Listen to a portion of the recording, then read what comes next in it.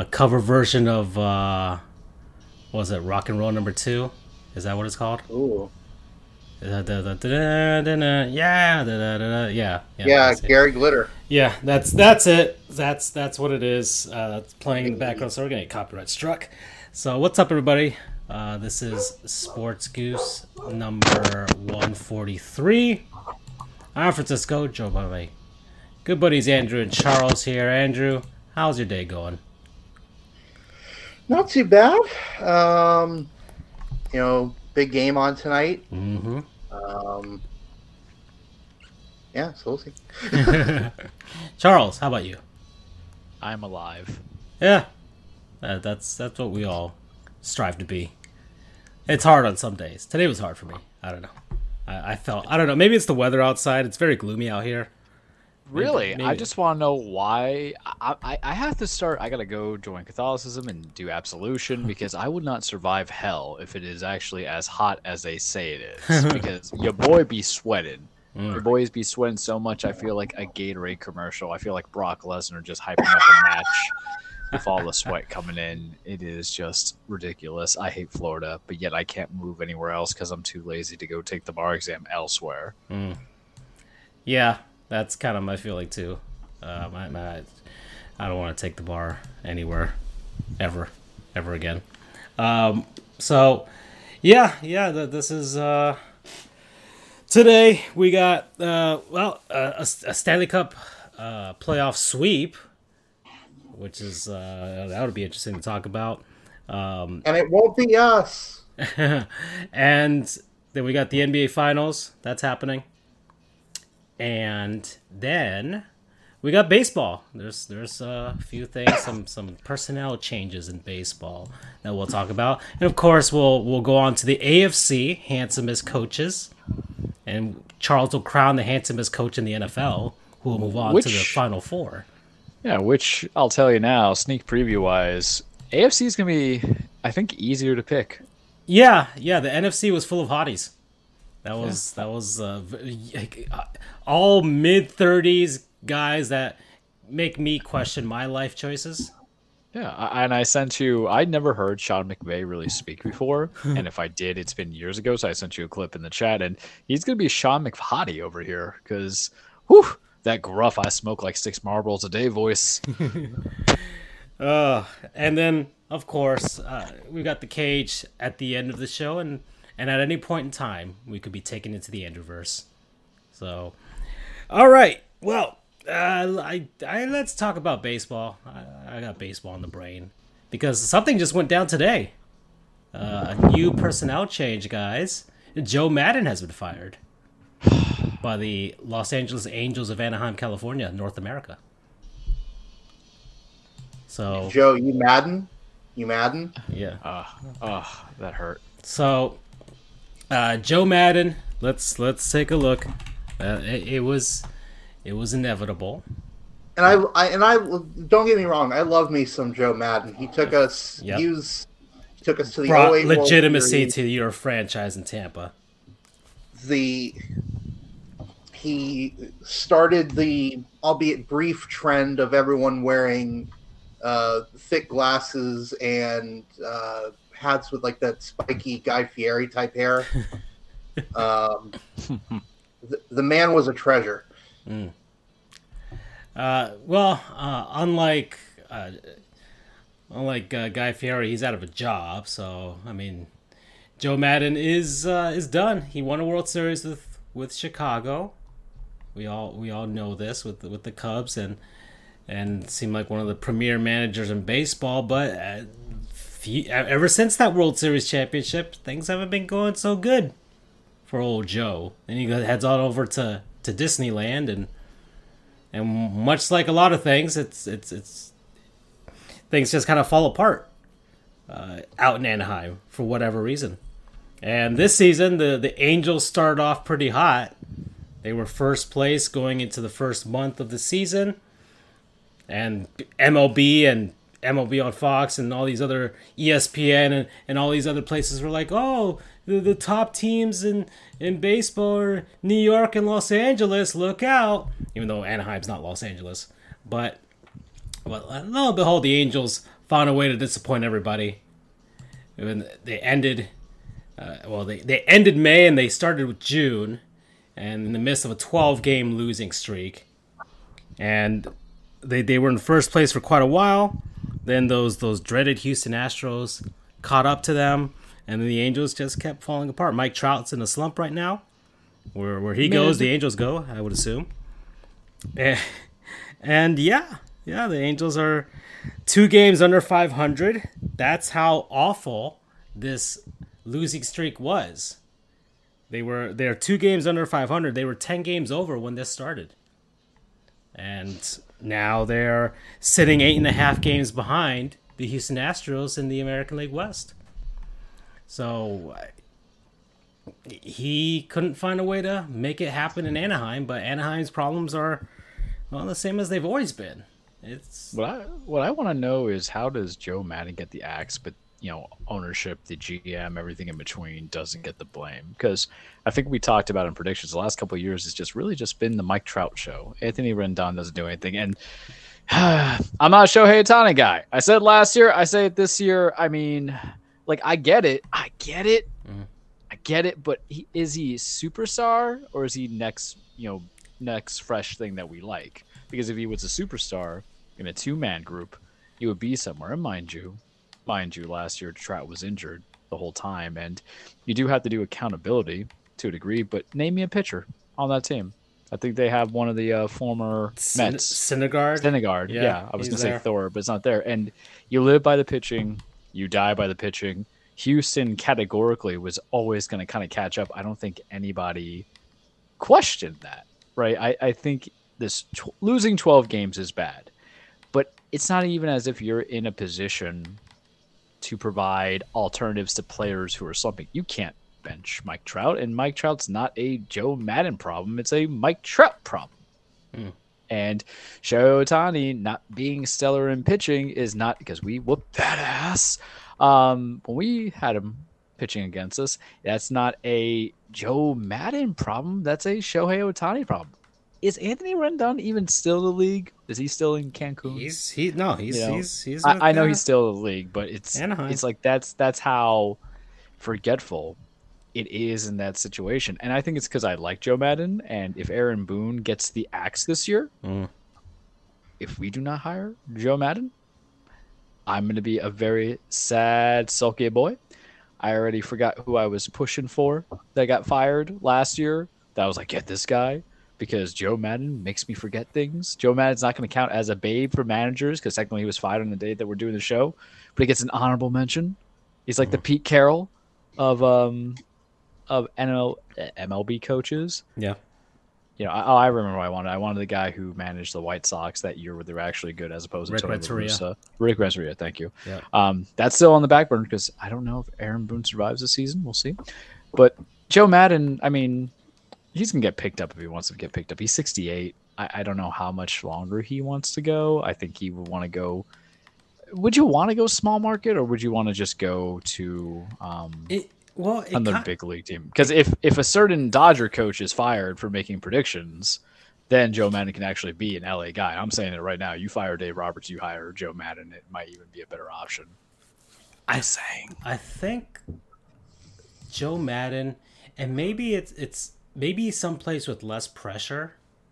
And maybe he won in Chicago though, so I know all the pressure in the world. I know he won in Chicago. Well, hold on there, mister. Oh, okay. Here we go. Oh, we have a contrarian here? Mm-hmm. Yeah. Hold on there. They didn't win in like 116 years or something? Yeah. We're talking fan bases though. I mean, like the Yankees haven't won in 12 years, and we're still one of the most pain in the ass fan bases that need a personality.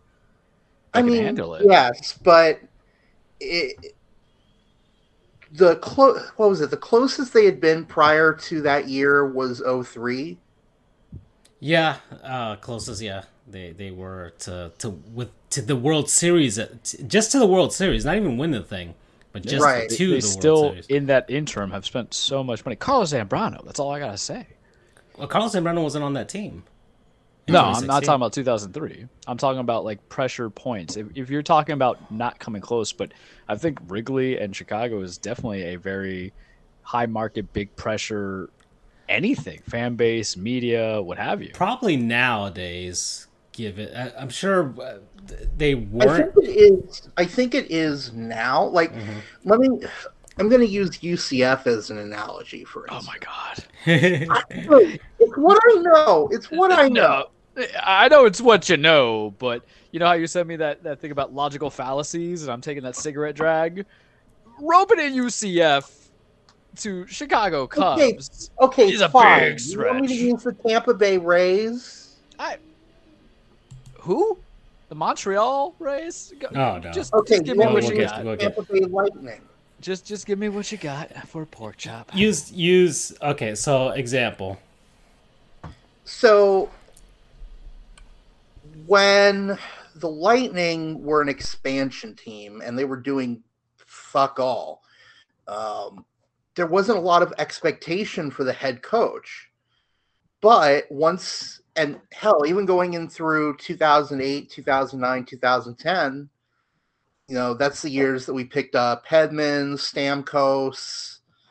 Like, the head coach at that point, we weren't really pressuring him a lot. The pressure really kind of started to build once we made to the Eastern Conference Final in 2011.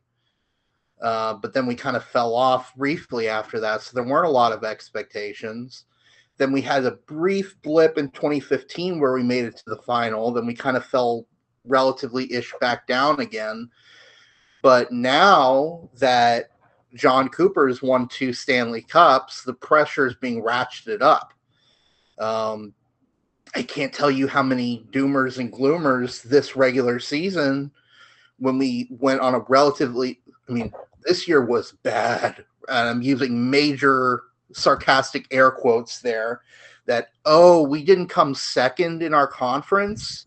In our division, we were third in our division. We're going to go the whole playoffs without home ice advantage. Oh my God, how terrible. There were people calling for his job. Prior to that, they were only really calling for the head coach's job once they were going on these really long losing streaks, like Guy Boucher, Rick Tocchet, John Tortorella, even though he did win a Stanley Cup in 2004, but eventually people got fed up. I don't really see that happening a lot with the Cubs. So I think you're taking into winning and the pressures of winning to the environment versus the overall everything, the legacy, the established, because even though they hadn't won for 116 years, no offense to your Tampa Bay Rays, a team that hasn't won for 116 years were probably more important than when you guys won in 2008?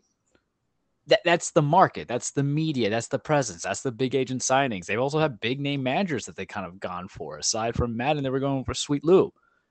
You had players in there, this whole construct. And when we talk about projects, we talk about how people love baseball in Chicago. I would say the Cubs became one of those teams where it's like they're trying to actually get, like, once 2000, like after the turn of the millennium, and they're realizing like, okay, we better start actually trying to win this thing.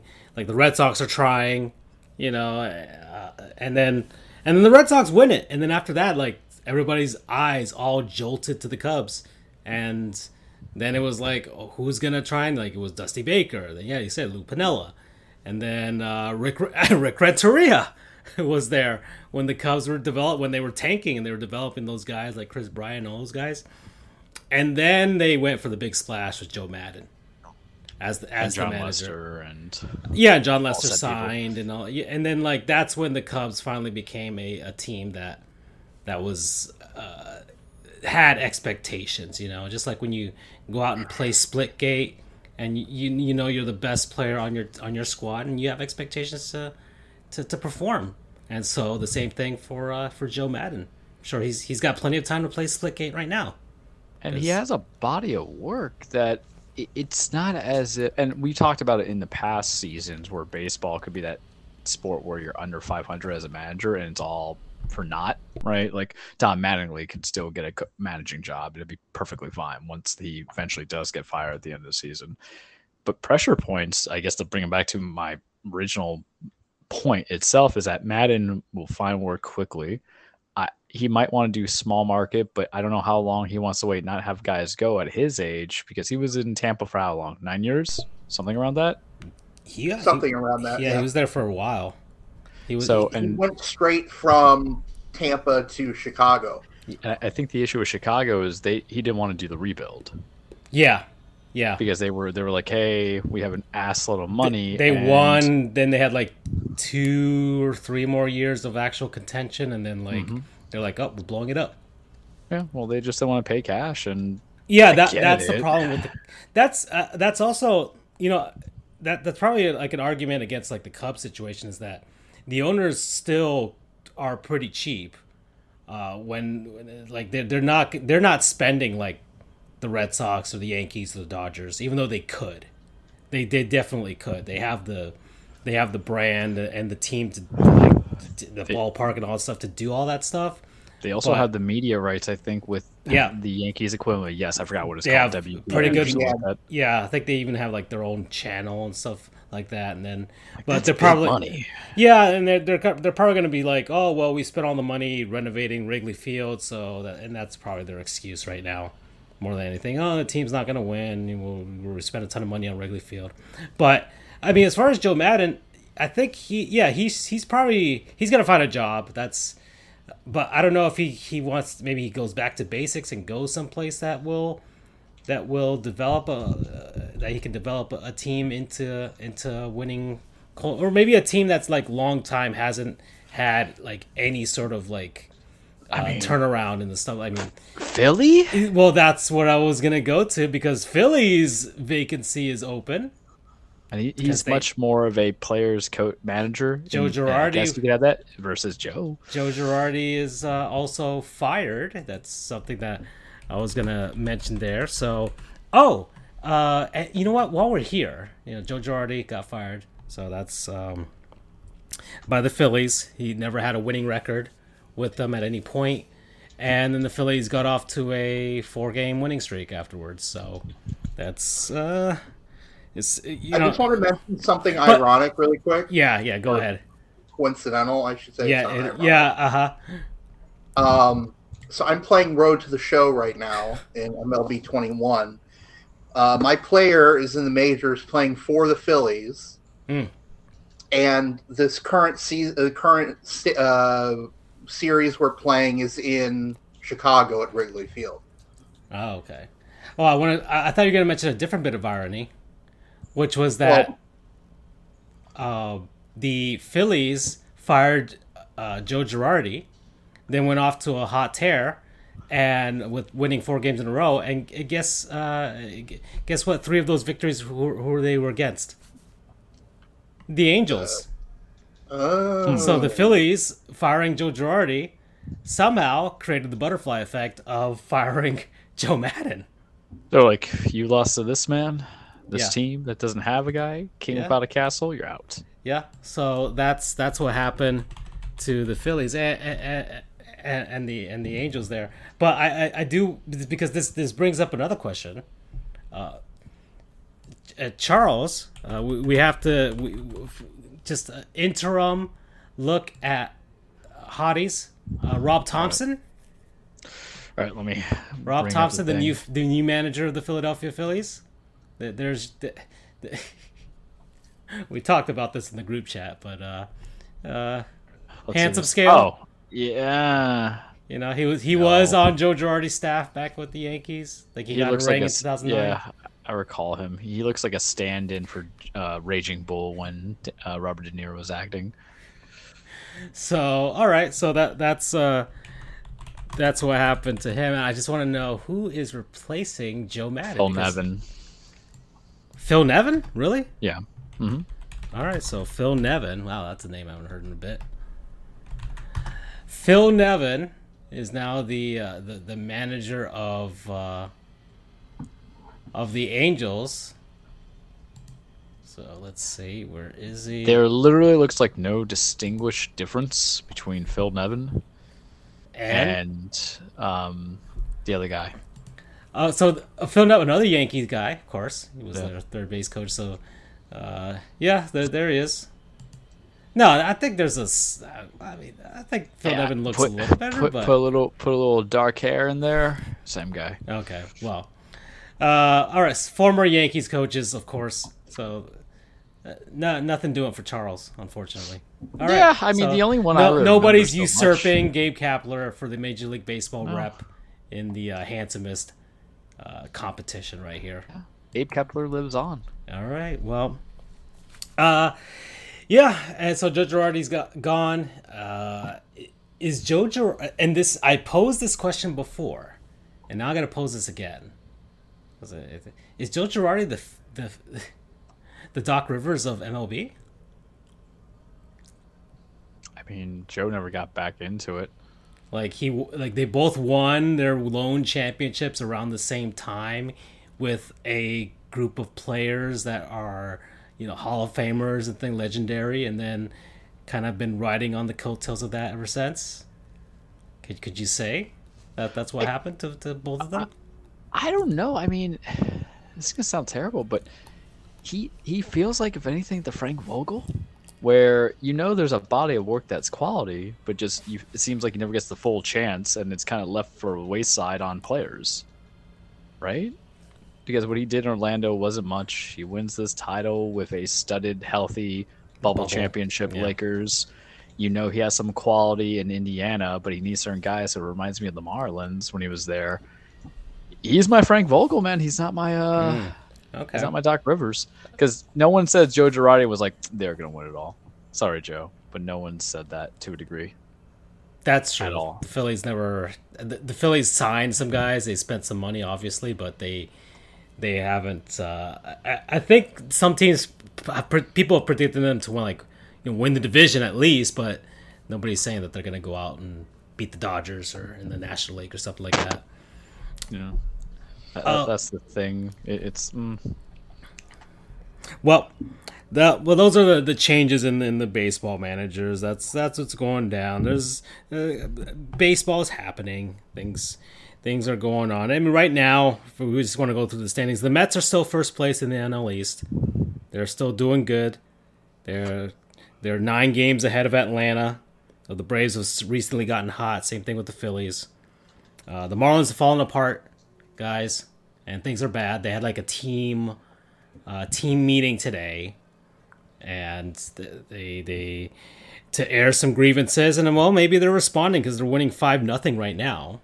But they're playing the Washington Nationals, who are really the only team that's worse than them. Terrible.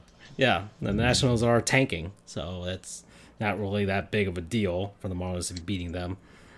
Central Division, the Brewers are still ahead, but the Cardinals have been doing really well as of late. 7 of the last 10 games they've won, and they're half game behind them, and then the rest is like Pirates and the Cubs and the Reds. The Reds didn't have the worst month of May. The Marlins actually had the worst month, even with the Angels' massive losing streak. The Marlins still had a worse month in May, and the Reds have I guess evened out a bit. They're still an awful team. They're still but they're no longer the worst team in baseball. It looked like they were gonna get to historic levels after April, but they're gonna lose 100 games, but they're not gonna lose 120 games.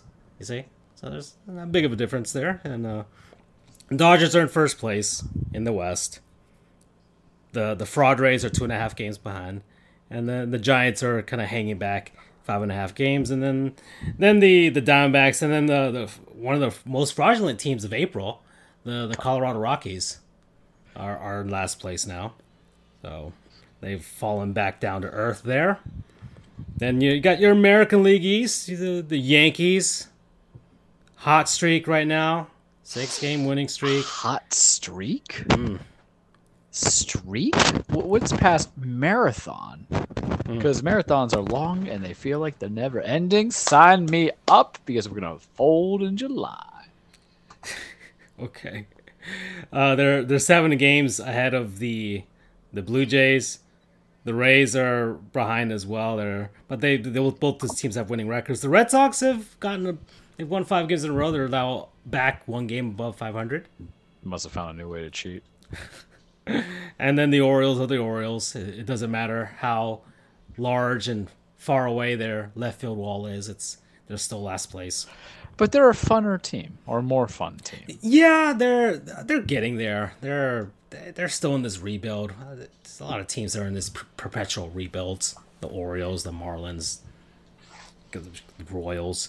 The Twins are in first place in the Central, which I still maintain is still a toss-up. I don't care what, because the Indians are only 4 games back. Or gosh, the Guardians. Sheesh.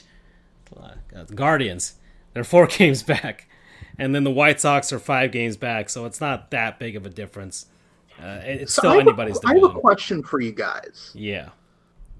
Well, first question, I guess. So 2 pro North American teams have changed their names. The 21-22.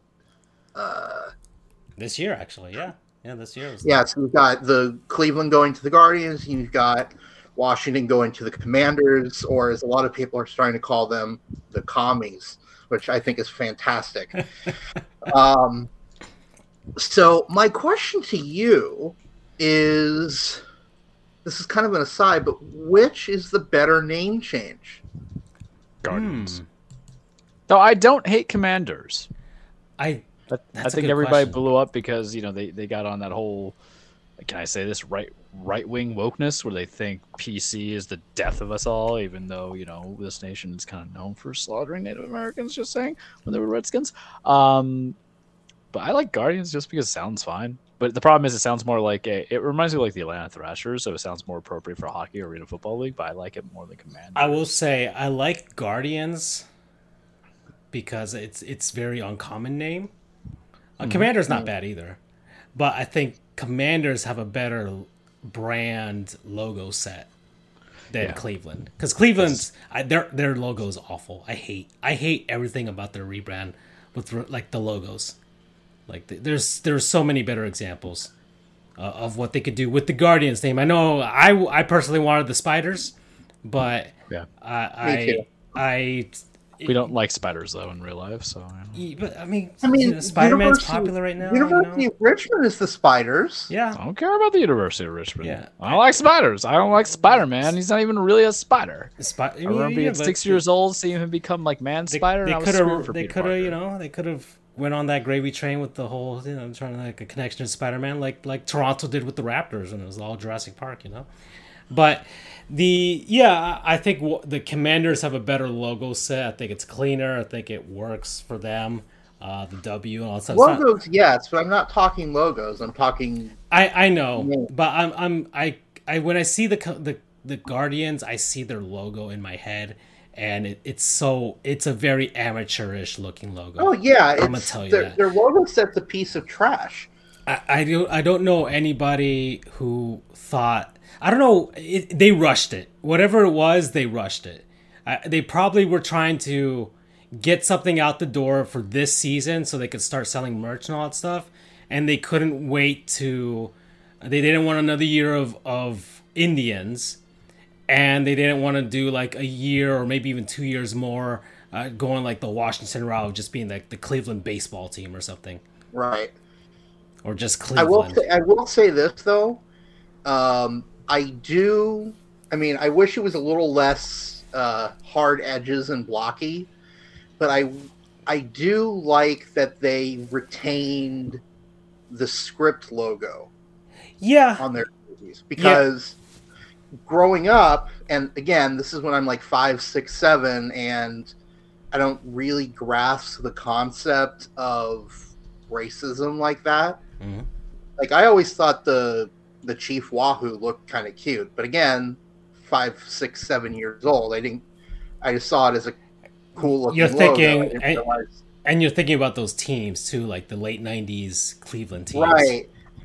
Kenny Lofton, stuff like that. That's cool. And I always loved that script logo on their jerseys, their primary. Oh yeah, no, their last set. I mean, as their final set of the Indians. Well, not the final one, but like the '90s era when they moved to Jacobs or whatever. That was so Jacobs clean, Field. Like clean. Yeah, those were like that was a very if you like that '97 World Series was a very '90s World Series. But they look good. Both teams look good. I'm glad that they brought back that script-ish logo. I just wish they would have kind of made the lines a little bit softer. And, it's more loopy, more script-ish, like the original Indians logo, as opposed to one where they're trying to go with that kind of hard-edged look to match with their really crappy main logo. Yeah. I don't know. I still.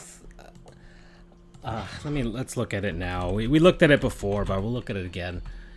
Just we're at the half-hour mark here, 31 minutes.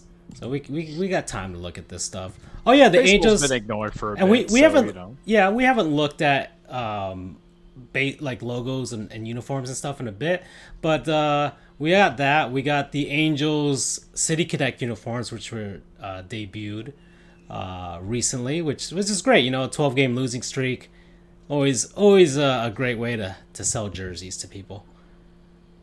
But let's. What do you guys think of the Angels City Connect uniforms? There it is. Fine. I don't hate They're it. not bad. Yeah, they're fine. I mean, I don't get the connection. I don't. But honestly, these City Connect logos have very little connection to their cities. Some of them, yeah. Some of them are very lazy or don't reference it. Like for instance, the White Sox. Mm-hmm. That thing's a piece of shit, man. Really? I love the White Sox one. I love the White Sox. That's South Side?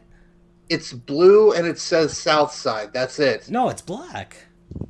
Okay, it's black and says South Side. That's it. Yeah, South Side in like the, like... There's no imagination. Gangster-looking, like, scripts. I compare all of these to the Sugar Kings. That's fine. I love the Marlins. I think we still have the best one, but I love the White Sox Southside ones. I mean, they're way better than the freaking Cubs Wrigleyville ones. Those are the worst. Or the Dodgers, which is just basically Los Dodgers. That's all it is. Los Dodgers. Maybe I'm thinking of the wrong one. You might be thinking about the Cubs. The Cubs have a terrible one.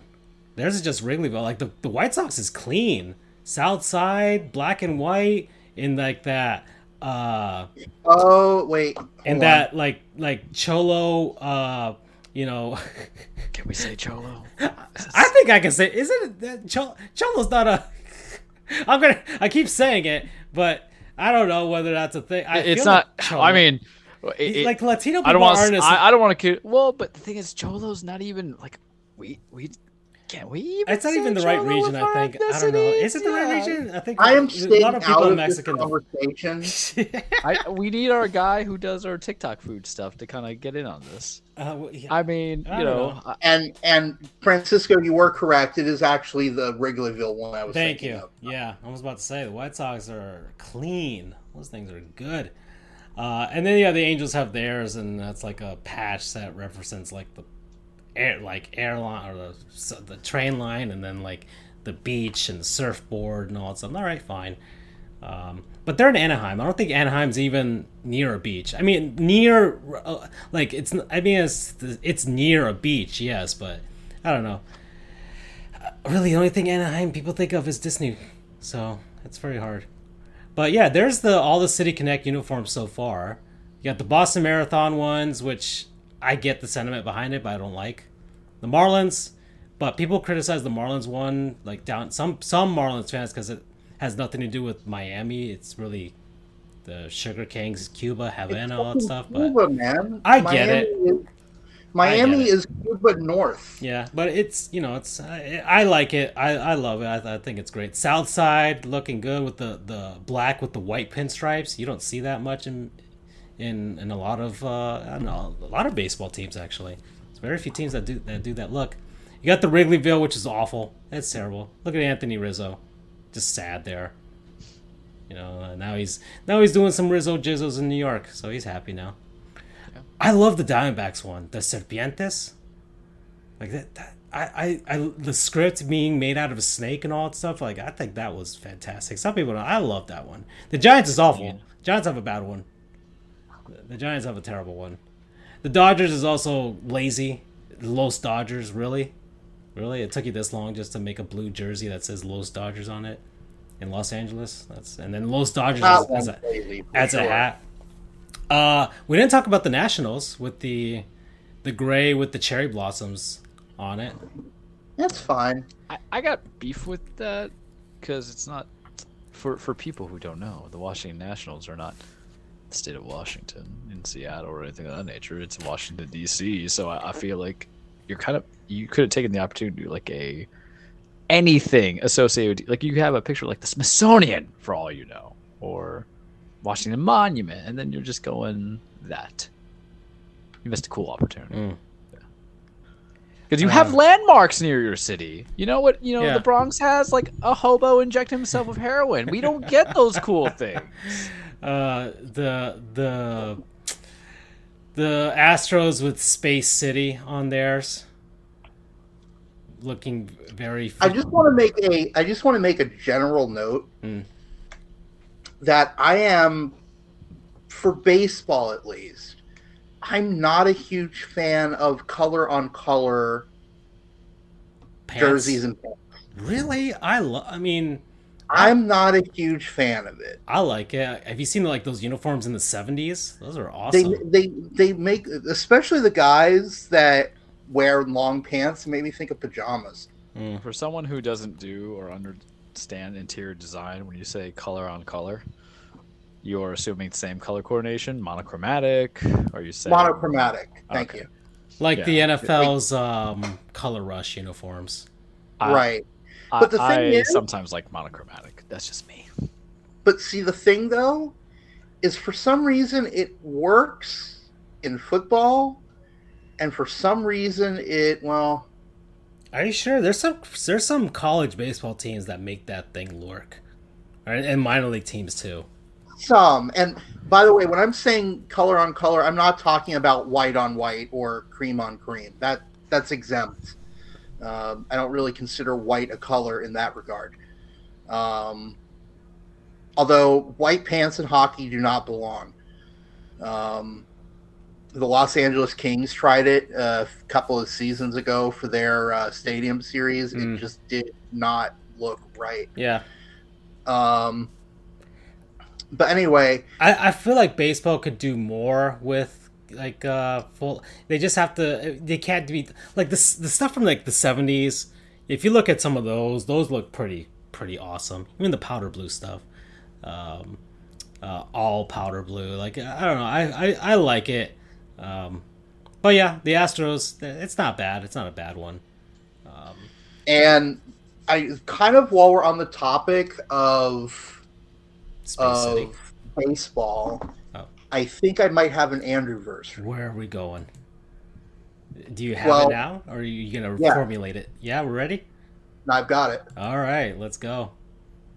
So, what made me think about this, and don't ask me how or why this popped into my head, but when you were talking briefly about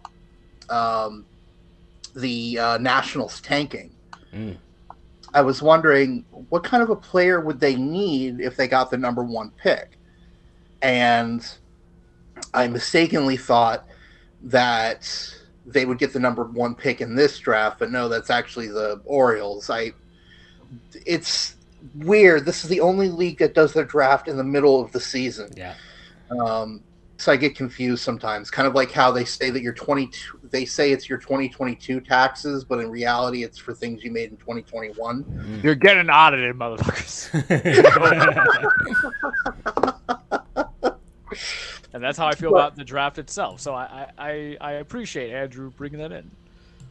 So what what struck me, what's driving me crazy, and I kind of went down the rabbit hole here, is the consensus number 1 pick is Drew Jones.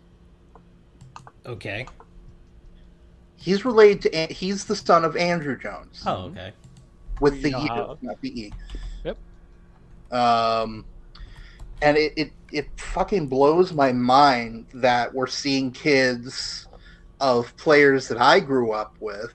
Dude, Jack all of a Leiter's sudden kid, they're and, playing. or John Leiter, and then Al Leiter. Yeah. or Al. I'm thinking Jack Leiter's the kid's name, Yeah. and then Kumar Rocker, and then Yep. we have Vladdy, and then Fernando. Congratulations, you fuck old now, buddy. Well, listen here. Listen. I know I'm fuck old now. I'm 30, but it's just weird. I know this has been going on forever. Like, I'm looking at the Wikipedia article of 2nd and 3rd generation baseball players. But like, you know, you've got Sandy Alomar Sr. I didn't see him play, obviously, but I did see Roberto and Sandy Jr. play. So if their sons start playing, it's going to drive me insane. Or like freaking Steve Bedrosian has Cam. I didn't even know that Cody Bellinger's father played in the majors. Yeah.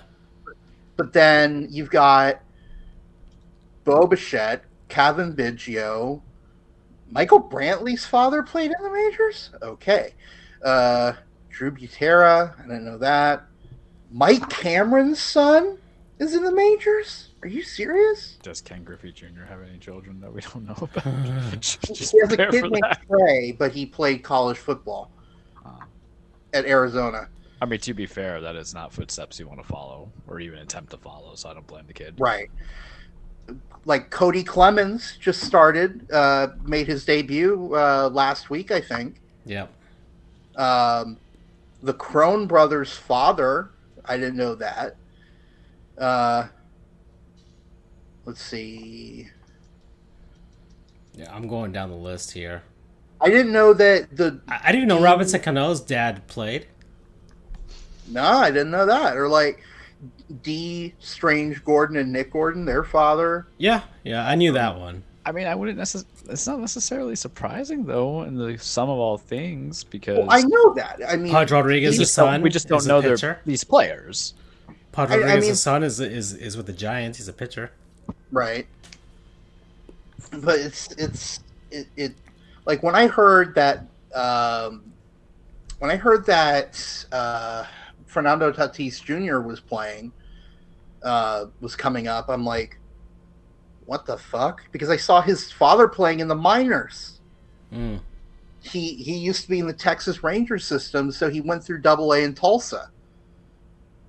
I didn't know Rob Nen's dad played baseball. Damn. Phil Nevin's his son is Tyler Nevin. He's with the Orioles.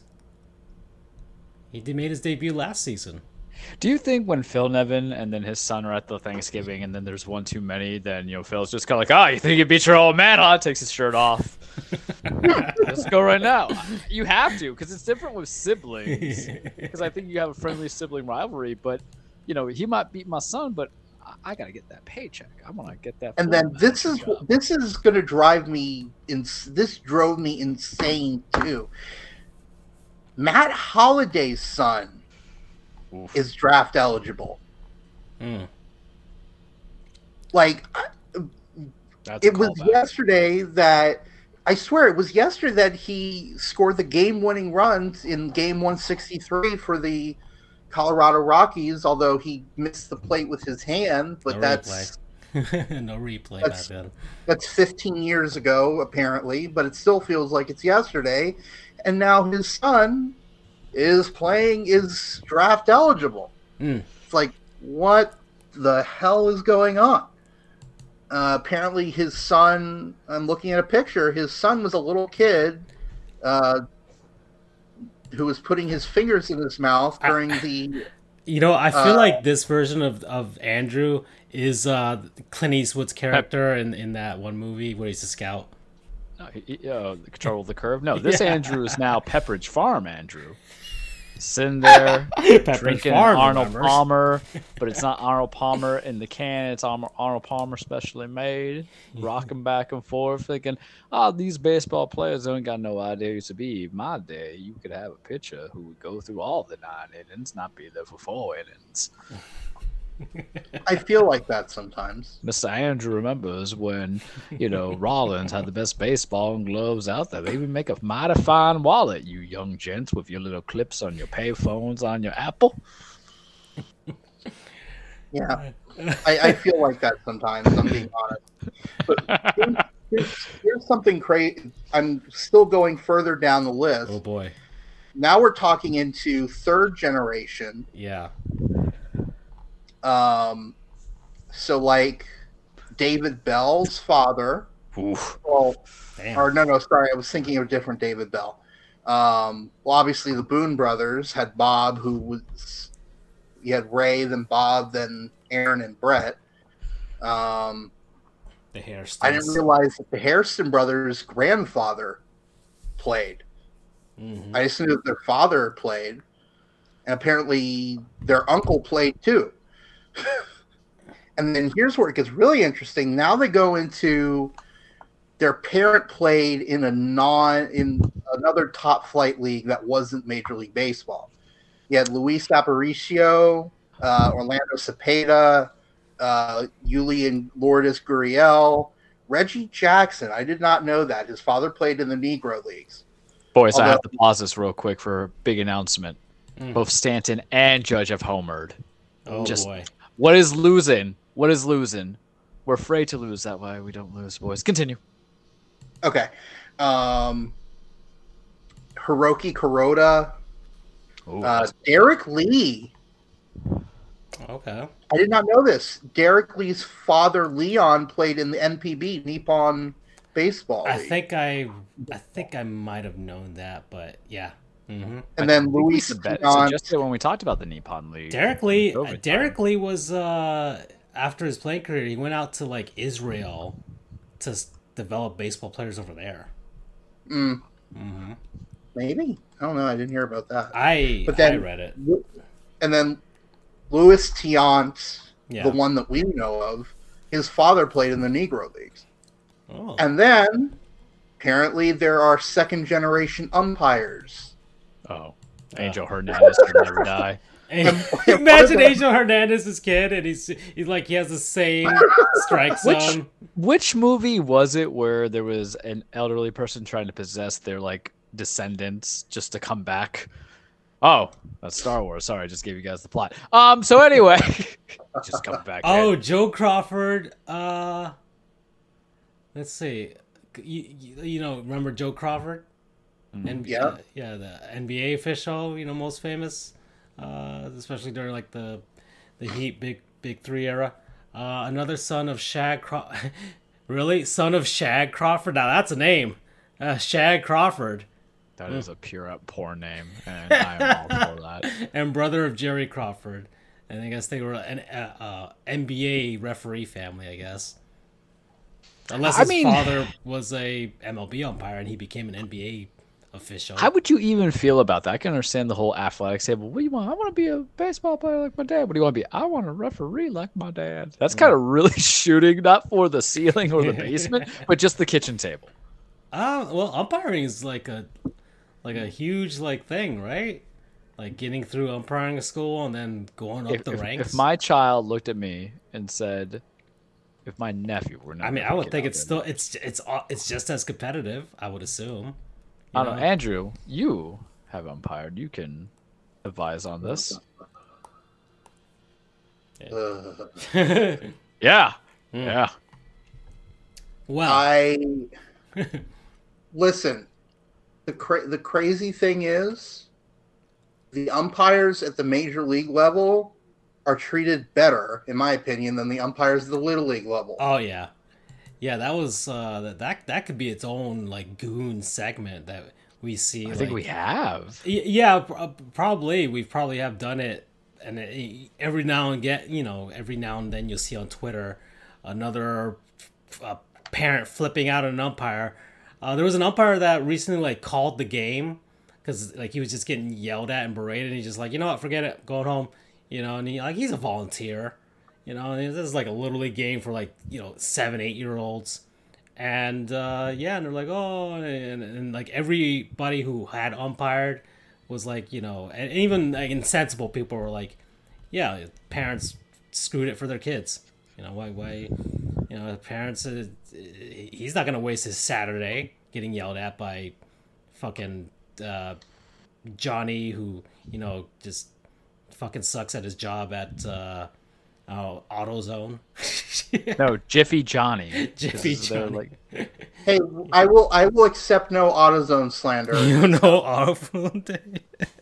Get in the zone. AutoZone. No AutoZone slander. All right. Well, what Joe's mechanic shop in Polk County, Florida. Yeah. Okay, we will accept Joe's mechanic shop in Polk County, Florida. You guys, do you know there's a Twitter feed that has about Polk County sports, and my ass almost like followed it just for the memeability that we're doing with this? I hate what we've become. I'm trying to avoid my past, but y'all are Spike Spiegeling me so damn hard. Okay, so we're at 52 minutes. I feel like we have enough time to close this half of the show, and we'll take a look at the handsomest NFL head coaches, but this time from the AFC. All right? All right. Let me pause high roll real quick because this is important. This requires a lot of attention because there's love at first sight, but then there's, love drunk here. We can't do this. All right, so NFL head coaches, I'm going to go down the list. I'll put up their faces on the screen, and we'll just see which one of them make our loins tingle a little bit. Just a little bit, not that much. Oh, no, however much you want it to, It all depends, whatever floats your boat. It's Pride Month, everybody. And we'll be talking about some goons because we got some stuff to talk about. Second half of the show. It's going to be an uncomfortable goon segment for a certain person on this panel. Well, I don't think it'll be. We'll get to it. It's not really. Forget it. Anyways, handsomest NFL head coaches. Let's go. First one, Baltimore Ravens, John Harbaugh. I'm stuck with 2008 John Harbaugh when he was first hired. Really? Now he's kind of getting the old man jowls because he's just been employed for so long. He's been there a while, but there he is. He's got a good smile. He's got a good smile. There he is in a press He's the more successful Harbaugh. Yeah. I feel like he would buy me extra things because of who his brother is. Okay. That's true. Seems like the other Harbaugh is a little more outgoing, Well, yeah. All right, so yay, nay, handsome, not handsome? I'll say handsome. All right, so there we go. So question, I have an additional question or a side question. All right. Jim or John? Well, we only date winners here. Jim ain't no winner. All right. So next, Buffalo Bills, Sean McDermott. Let's get him on the screen. Let's get him on the screen there. Let's get him on the screen. All right. Because, I have the images of it. I know the coach is a little bit more. There he is. Lost the hair already. It's kind of like a roided out. He's kind of who's his name just escapes me now because it's broken. But like Bill Burr's cousin or something. Oh, you're I'm trying to say this for the joke. Who was the damn Florida senator defrauded everybody? Florida senator. Which one? Oh, the bald one, looking like Voldemort. Fucking Rick Scott? Yeah, Rick Scott. Skeletor. I knew it was Rick. I just want Scott because I was gonna say this. He looks like a roided out Rick Scott. Okay, you can't do it. All right, I could see that. More face fleshed in. Okay, all right. Next, Zach Taylor, Cincinnati. You got me thinking what Rick Scott's doing as I'm gonna Google his stats right. Don't. All right, Zach Taylor. I forgot he was a junior senator. He looks goofy. Yeah. He's got like that boyish charm. There he is. A little better now. Doesn't look like he says no to a cheeseburger. Trying to see if I can find him in a suit. There he is yelling. You know what? No. No. No. It's the face. There he is next to. There's him next to Sean McVay. No. So. No. He literally looks like moral. You're gonna laugh if you've seen the show. He looks like Moral Oral, as if Oral grew up. And there's nothing you can do to change my mind. God, I haven't seen that show in forever, and man, is that a messed up show. Truth hurts. Next, Kevin Stefanski, Cleveland. Maybe. Let's get a good image in here. All right, so Kevin... My Google searches, man, are gonna be so weird from now on. Here we go. Cleveland Browns. There he is, all dappered up in the suit. I think he would look better without the facial hair because he's got Let's see. some strong ass cheekbones. Yeah, he but I don't know if does. that's the angle or not. It might Because be if the you look on angle. that, if you look at that front view, he kind of looks. Maybe better profile from the side. Let's see. Yeah, well, you know, I we mean, all have that good angle. We all have that good he angle. takes care of you the know beard. What? You know, he's got the. You can tell. But it's not a good beard. Listen, we'll say he's handsome. We'll say he's handsome. All right, I'm trying to find him clean shaven, but apparently not. Yeah, well, you know, Doesn't have any. Here's the Minnesota. No, all right. Okay, all right. So we'll move on. We'll move on from here. Nathaniel Hackett, Denver I don't know Broncos. what Daniel Hackett looks like this overhyped man who Denver had to hire. Mm-hmm. So there he is. Oh boy. Here we go. There he is with the Packers. No, There he is with he the looks like Broncos at his press he looks conference. like he looks like Shea Wiggum. All right. Oh God, what? That is not a good kind of bald. All right, here we go. How about some love for Lovie Smith? Out in Lovey Houston. grew out the beard. Lovey grew out the beard. It's more Out in attractive with Houston. the beard. There's Lovie Smith. We'll give Lovey some props. He's handsome at like 57 or 62, however old he is. How old is Lovie Smith? Hold on, I'm gonna look at this up. Hold on, real quick. Lovie Smith, he is 64 years old. Yeah, we'll give it to Lovey. Good skin, exfoliates, grew out the beard to kind of say this is who I am now. I'm wizened. I'm gonna get another chance at Houston. We'll give it to Lovey. All right. Okay. Next, we got Frank Reich, Indianapolis. All right, let's try to recall what Frank Reich looks like here. There he is. There's ooh. Oh boy. Man, some of these pictures not He's like flattering. like the dad from the middle. Or No, something. he kind of looks like he's taking the tequila shots with Jim Irsay. Probably. That's probably how he got hired. Given the way the Colts operate. He just sat down in the bar and everybody. when they It's not ordered just the tequila, by the way. It's also the Coke. Well, listen, allegations are allegations, but you know, I don't think those are allegations. well, according to Jim Irsay and everything, Frank Reich just goes and says, "Yeah, let me get some Don Julio instead of that 1800 trash," and then Jim Irsay's like, "You're my guy." All right. Well, fine. We'll move on. He was handsome back in the day, though. Oh, there it is. Yeah, when he was younger. All right. So next we've got Doug Peterson, Jacksonville. Oh hell no. Doug Peterson rocking a goofy ass haircut. No.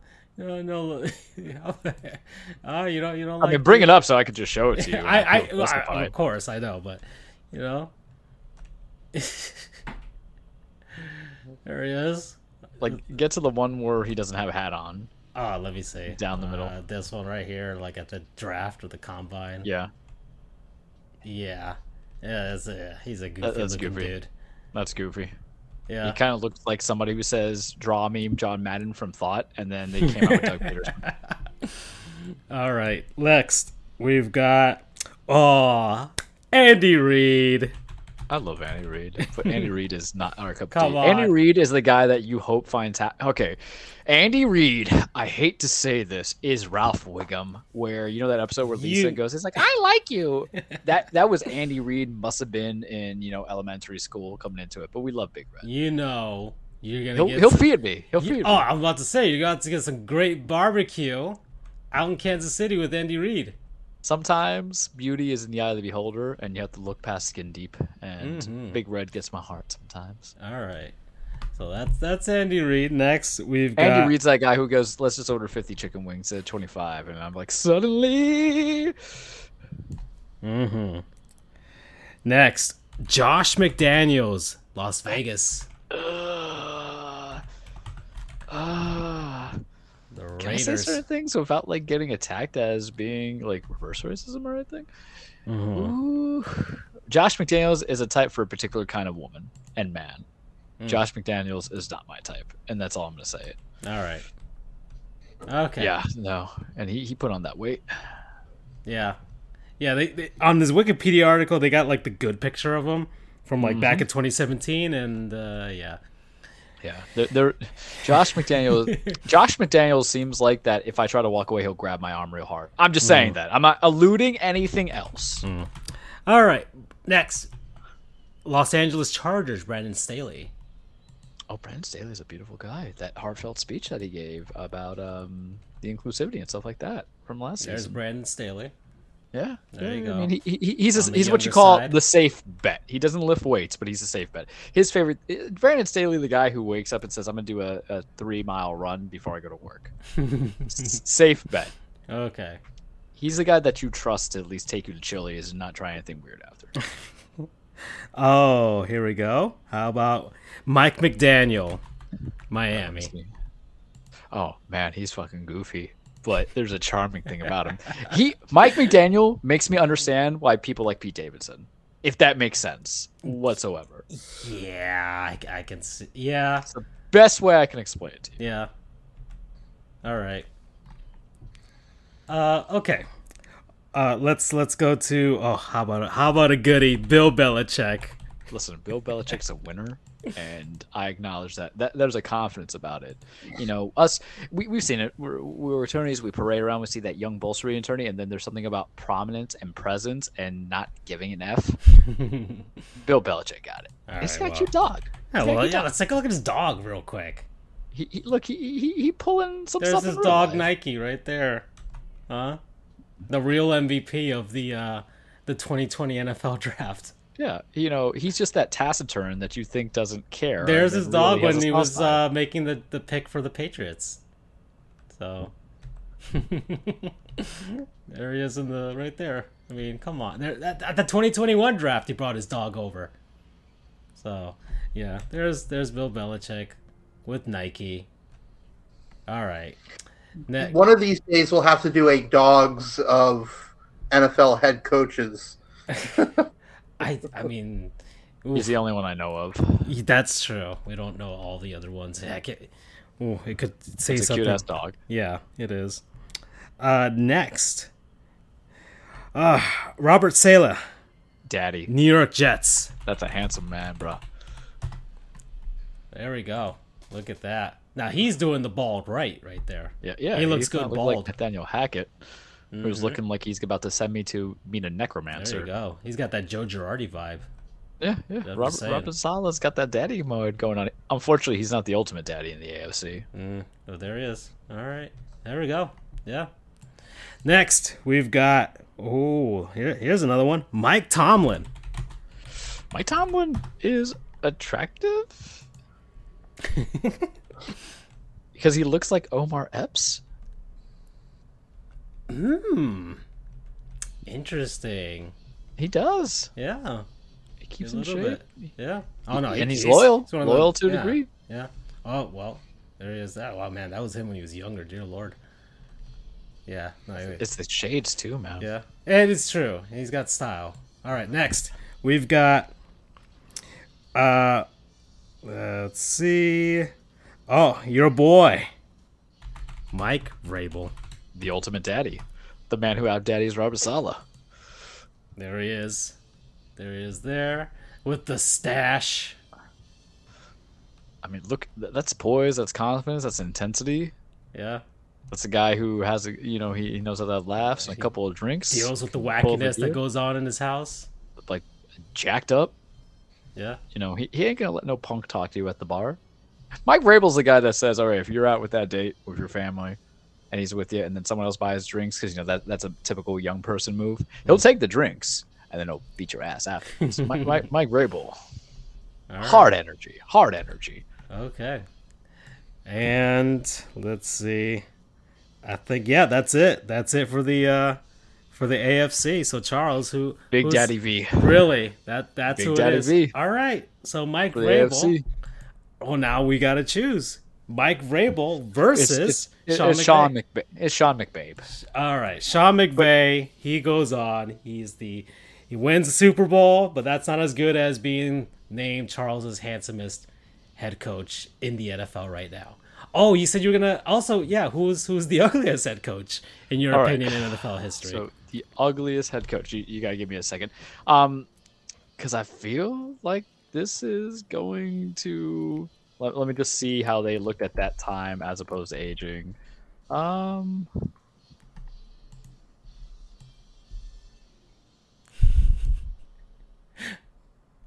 Right, I had to get the name right because my brain's not working half the time. All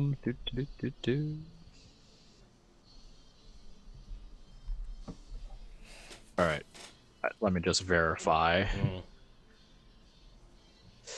So, I think this is gonna kind of not make sense to people, but it kind of makes sense to people. Pat Shurmur's kind of fugly. I'm just saying. Former coach of the New York Giants, and he was OC to the Denver Broncos. Let me see.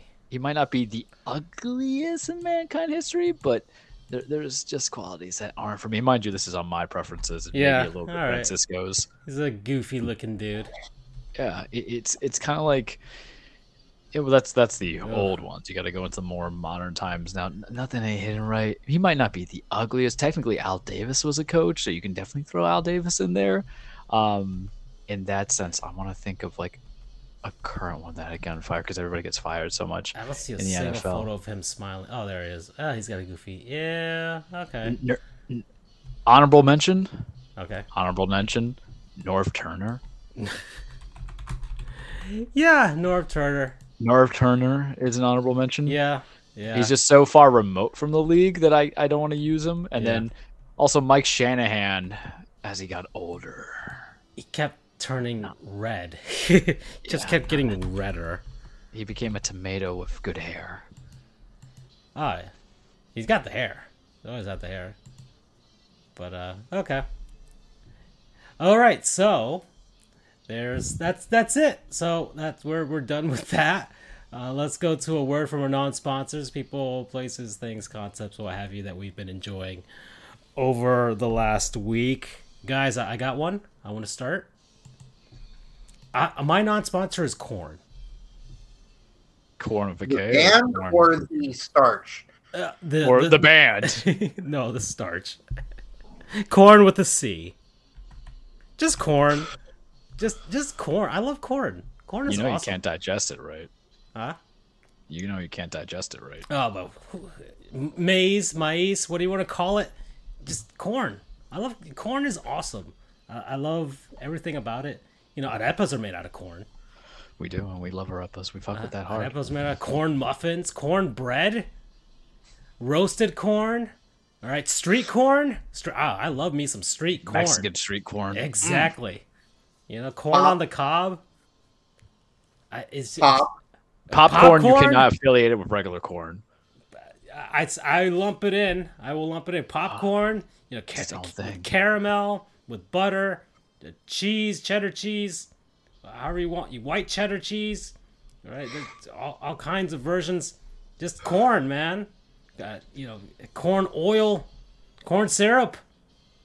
You know, Corn, it's corn pops. corn. Gotta have my pops. Gotta have my pops. You know, murder some people over it for sure. And just corn, man. People don't appreciate corn enough. I'm gonna give it its due. I love me some corn, man. Yeah. There we go. Promo code. Damn it, man. I can't think of something. Loop back around to me. I'll figure something out.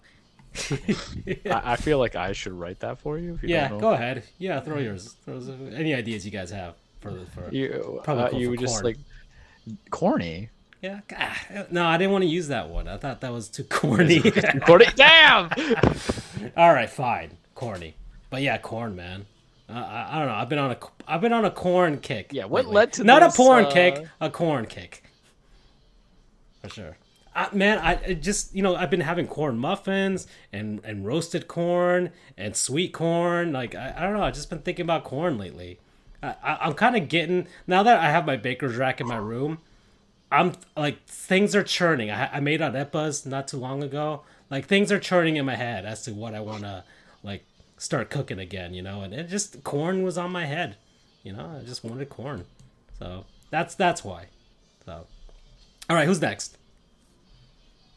I can go because I know I did last time. So sometimes, you want to go back to simpler times in life when you were younger. I'm 32 going on 33. I think about stuff sometimes. Evolution, growth, change, and sometimes you have to think, you get to a certain age and what has changed about you. And certain things remain the same. Your birthmarks, personality sometimes remain the same. Appetites sometimes remain the same. And you ever eat something that just takes you back to a simpler time or brings out the little kid in you? And no, it's not tricks, even though they're for kids. I gotta tell you, one of my favorite things to snack on when I actually do go food shopping in full is getting things that are bite-sized. I don't know what it is. There's something about bite-sized, even though it's probably the same size of a regular thing, but just kind of like, oh, this is great, but something about it. And the other day, I got the Little Bites by Enemans or Hostess or whatever. Those little muffins. They're kind of muffins, kind of cupcakes. And, they're either blueberry or they're chocolate. And I just popped that sumbitch open. And I took a bite. And I had this flashback in being in PS 106 in Jackson Heights, Queens, New York. Being back in New York, being 6 years old, dealing with the hecklers and stuff like that. And I'm just eating it. And that stuff has not changed. It is one of those few base formulas of store manufactured food. Which one? What is it exactly? Little Bites. Oh yeah, here we go. That things change. Coke changed, and then they had new Coke and stuff like that. Pepsi, I swear, has changed. Mountain Dew changed for the worse. Little Bites has remained the same. They are the constant in your life that you need. That if you have a struggle and you got to run up that hill like Kate Bush, because forgive me, I don't watch Stranger Things, but I know that song's been on blast, and we are a slut for Kate Bush. I love those. Wuthering Heights, Babushka, get on that. Kate Bush, that's your shout out too. Running Up the Hill is such a good song. But for Little Bites, and there's so many different varieties. Do I want the blueberry? Do I want the chocolate chip? Do I want to get that flashback when I'm like 8 years old in Polk County? Do I want to get the reminder of who I am at 32, 33? I say, what's your little inner spirit from Charles back in the day doing? Little Bites centers me because it's delicious. My mouth's watering right now. I might go get some because it has that sweet kind of sticky flavor. The blueberry's good. The chocolate chip's good. And it's good with milk.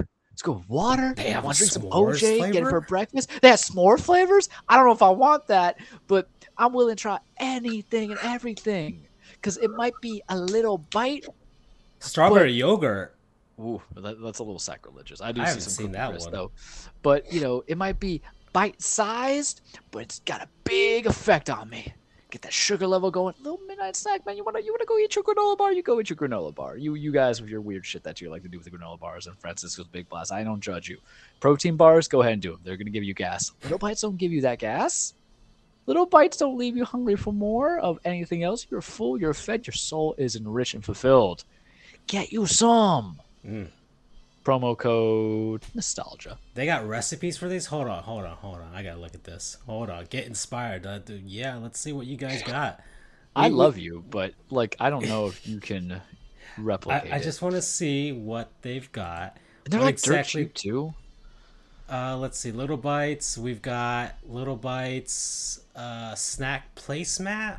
No. Oh, that's just making the freaking placemat out of the box and just never. I mean, and look at that. Frame. You can entertain, a 32-year-old man or like a 6-year-old child. Blueberry Froyo Pops. Summer Apple Cinnamon Surprise. Listen, it's getting to that time of the year where we need some cool stuff. Let's see. Little Bites Funny Face Muffins. Breakfast Sliders. Oh, breakfast sliders. Hold on a second. Hold up here. Are you telling me there's big size Little Bites? Hold on. Oh no, they have a YouTube video for this where they teach you how to do it. My God. Oh boy. Let's see. What does she do? It's 55 seconds long, so she's. Oh, she just cuts.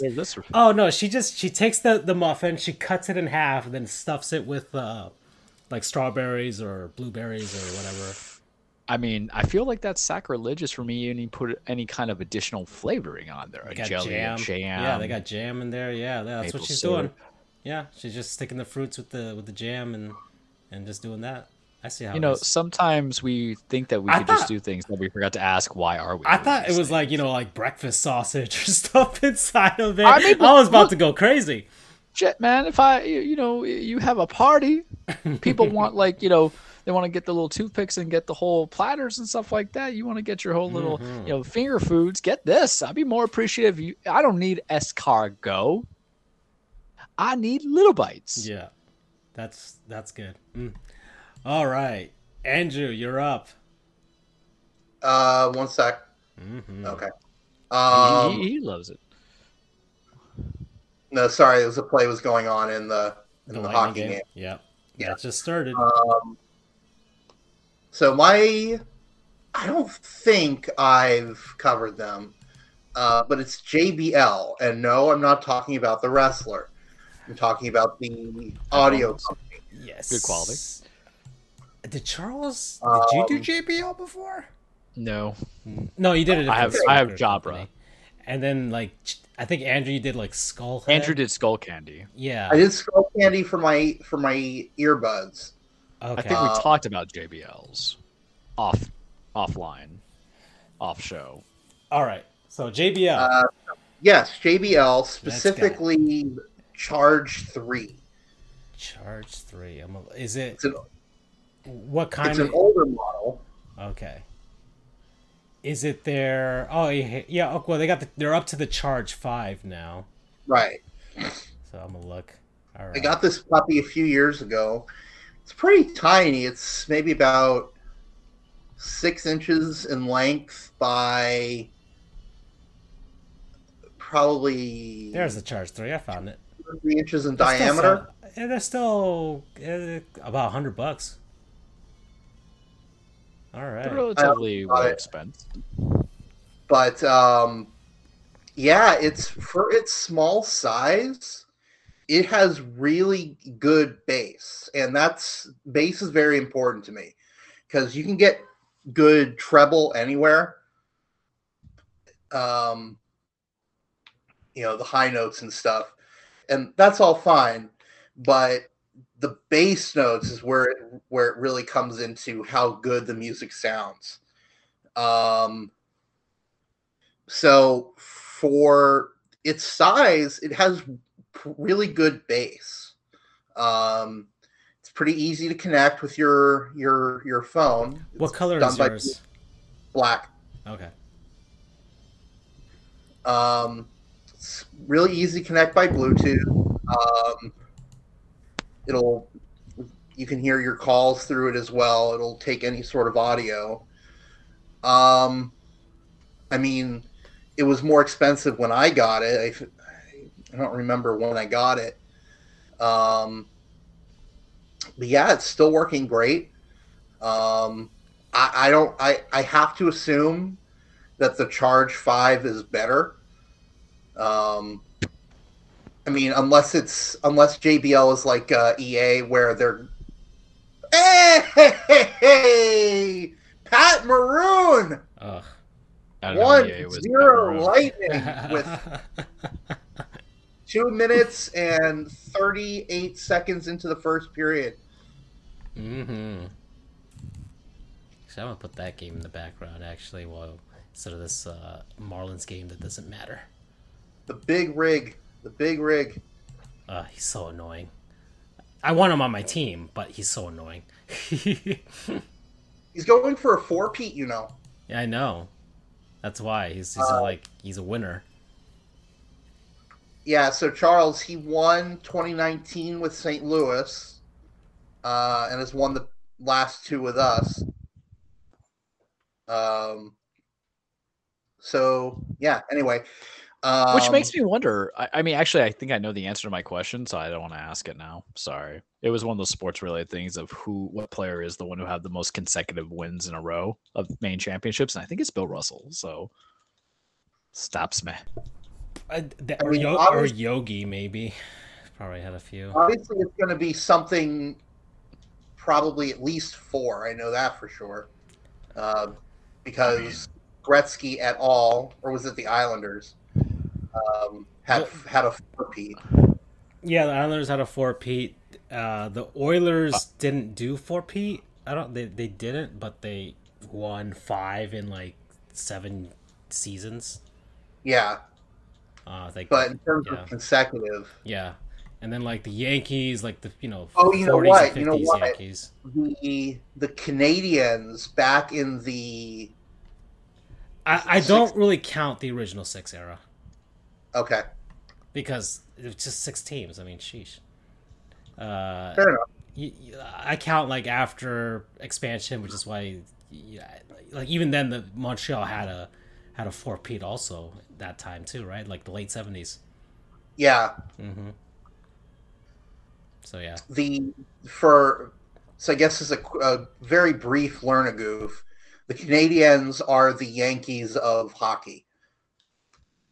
In not in the sense that everyone hates their guts, although actually a lot of people hate their guts, but in the sense that they have the most championships. Yeah, even after expansion era, they still have the most. They're actually the last. They are the last Canadian team to win the Stanley Cup. They won in 1993. Beat Wayne Gretzky and the LA Kings. Their backstop was, of course, Patrick Waugh. Yeah. So yeah, wow, we got way off topic from JBL. So yeah, JBL. Like I said, I can't really speak to the quality of Charge 3 or Charge 4. Hold on, let me look at the Charge 5 just to see what the difference is. I just want to see. Just real quick. I have to assume that unless they're EA, where the quality of Madden keeps going down every year, I have to assume that the Charge 5 keeps going up. The charges keep going up in quality. So the Charge 3 was $105, and the Charge 5 is $180, and it's 20 hours of music playing time, sound output 30 watts. I mean, it's waterproof too. I mean, the other one's waterproof as well, right? Yours is too. But I'm going to be honest.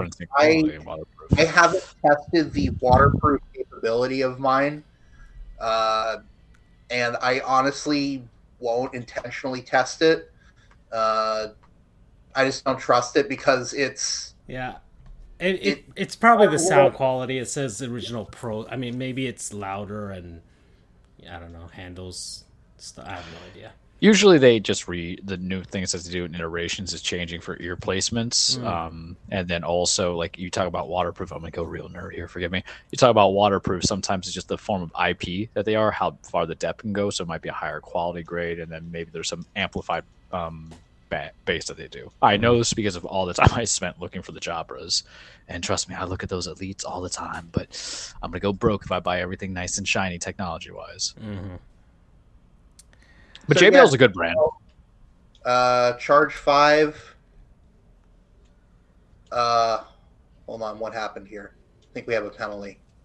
Okay. Anyway, Charge 3, JBL, promo code, all about that bass.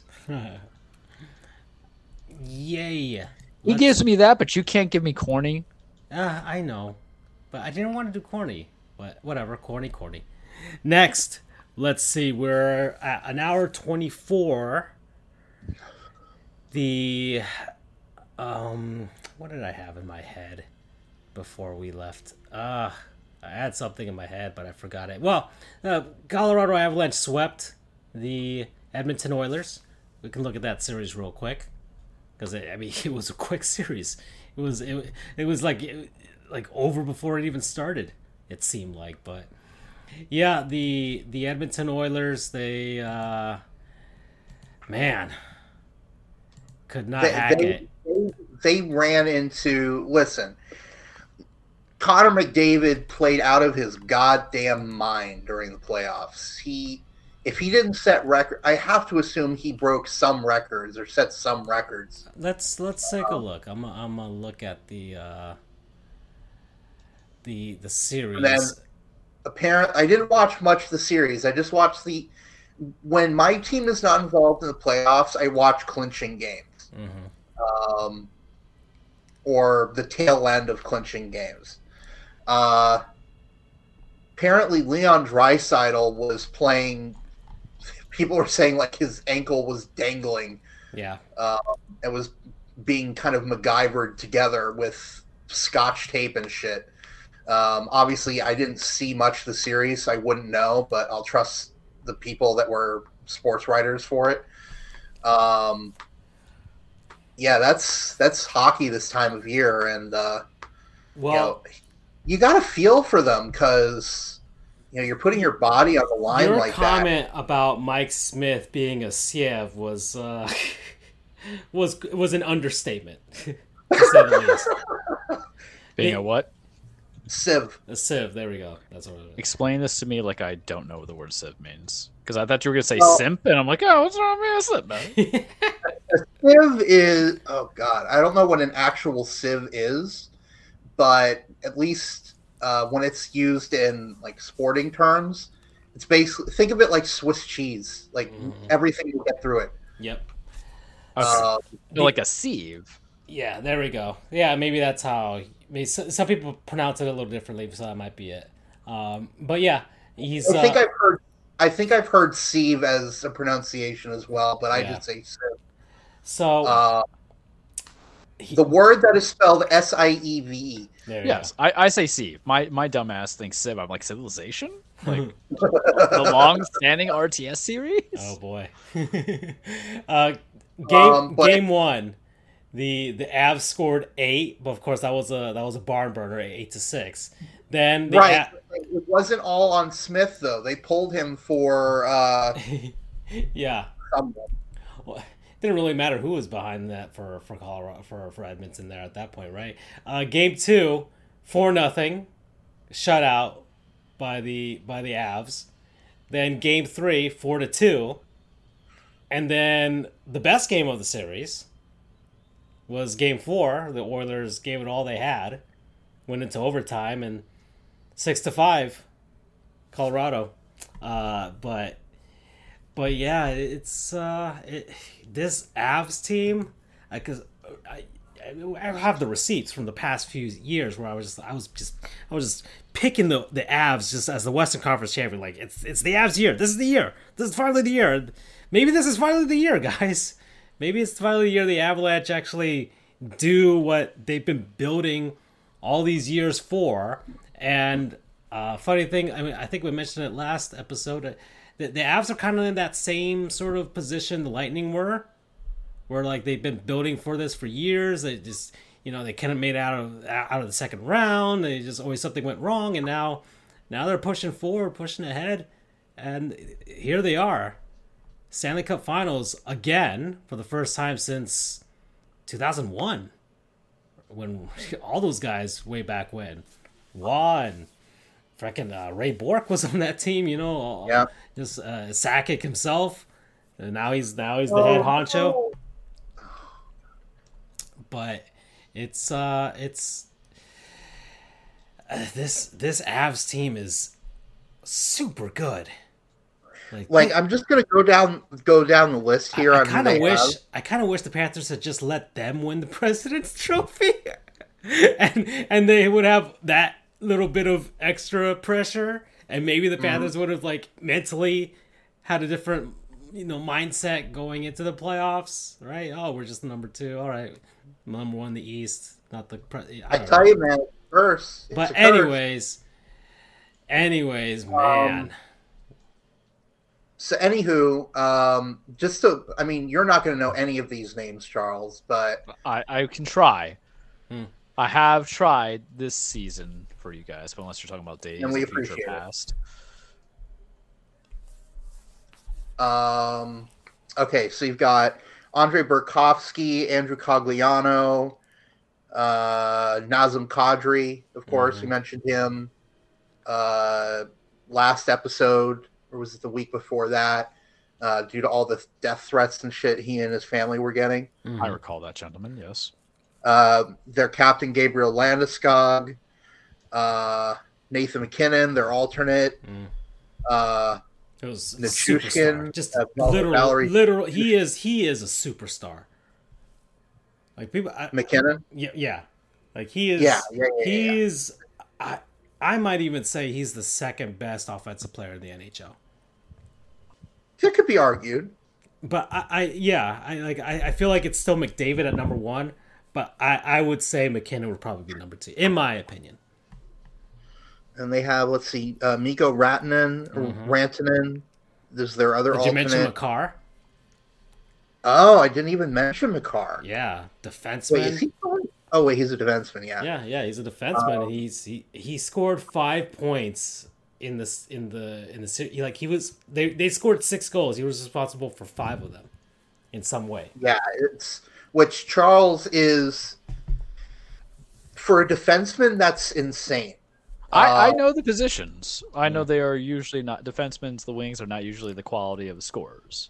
I mean, you've got some guys like probably the prototypical offensive defenseman, as it were, with Bobby Orr back in the 70s. I'd say probably the closest to it right now would be Victor Hedman. See, I view it as like the equivalent of in baseball. You don't have catchers who can hit home runs that much. Yeah, that's not a bad analogy. Yeah, because there are, and if you have a defenseman that's actually knows how to play defense and has the offense, then those are the stars. Whereas you might have some defensemen that are just like they literally call them their stay-at-home defensemen. Literally, they're right next to the blue line and they're running back as soon as it even looks like the puck is going to go out of the zone, and they have to play defense right there. Whereas other guys are purely offensive defensemen. They are liabilities on defense, but they are literally quarterbacks in a sense, or point guards, like in the NBA. That's all they do. They just pass, and they're really good at it. That's where you start to get like I said, Victor Hedman, because. And I keep referencing him because he's always in the running for the Norris Trophy as best defenseman. But also because he's kind of like the new prototype for like a two-way defenseman, where he is killer on offense, but he's also killer on defense. There's not really a weakness either way for him. But yeah, that's anyone who's going to play Colorado is going to have a tough time. So yeah, it's unfortunate that Edmonton ran into them. I hope for McDavid's sake and Draisaitl's sake that they get another chance at some point. I think they will. It is. Guys like that deserve. Yeah. No one is entitled to a sports trophy, but there are some guys where, like Ray Bourque, like the Oilers have to figure out a way to build on this because they're close. They're not. They're like, this is the closest they've been in a while since like 2006, but but even then, that team wasn't even like this team. That they didn't have a superstar on that team. That was just a bunch of guys. But like here, like this is very much where, okay, are they going to build on this, or are they just going to be the Angels of baseball or of hockey? Where you have 2 superstars and you're just wasting them away, so that's. But I mean, good on the Oilers. They found a way to use Evander Kane. Really effectively. He had a pretty good playoff this season, which is help him, get those gambling debts in order. And I mean, it's literally like what happens with his salary. They literally, he has to pay off his gambling debts, and Lannister always pays off his debts. And this Oilers team was fun. Mike Smith just, dude, is he like 40? Is he like 40 years old or something like that? Mike Smith is old. I think he's at least 40. Yeah, like it's time, dude. But the problem was, it's funny, in the game last night, he was pissed off that the referees allowed a goal. Yeah. He thought it was goaltender interference. But the problem is, Mr. Smith, that you didn't heed the words of the wordsmith Steve Dangle, which is, if you're a goaltender, tend the goal. Yeah. Stay in your net. Yeah. Because this crease he is 40, by the way. This crease leaving motherfucker decides to go out to the end boards. Yeah. Which is probably like at least 15 feet away from the net. Decides to play the puck, and like he's more Temprador or something. Ooh, that hurt.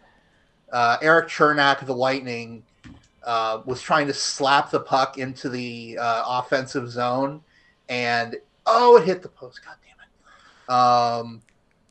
And different play hit the post, but Chernak slaps the puck and it hits one of the Rangers players on the foot. Yeah, I just saw it. It's on our screen too, but yeah, that stuff hurts, guys. There's no amount of padding. I mean, sheesh, I left with the bruise at freaking adult learn to skate hockey from someone who I went to block a shot because I'm an idiot and and that's what happened to me. Yeah, there's not a lot of padding on skates. I mean, some people use skate guards sort of now, where it's just an added level of like hardened plastic or maybe carbon fiber. Yeah. But when you're slapping a puck like that from Eric Chernak, that it's basically taking a 90-mile-per-hour fastball off your foot. It's not going to hurt. I mean, no, it's not going to hurt. It's going to really hurt. Mm-hmm.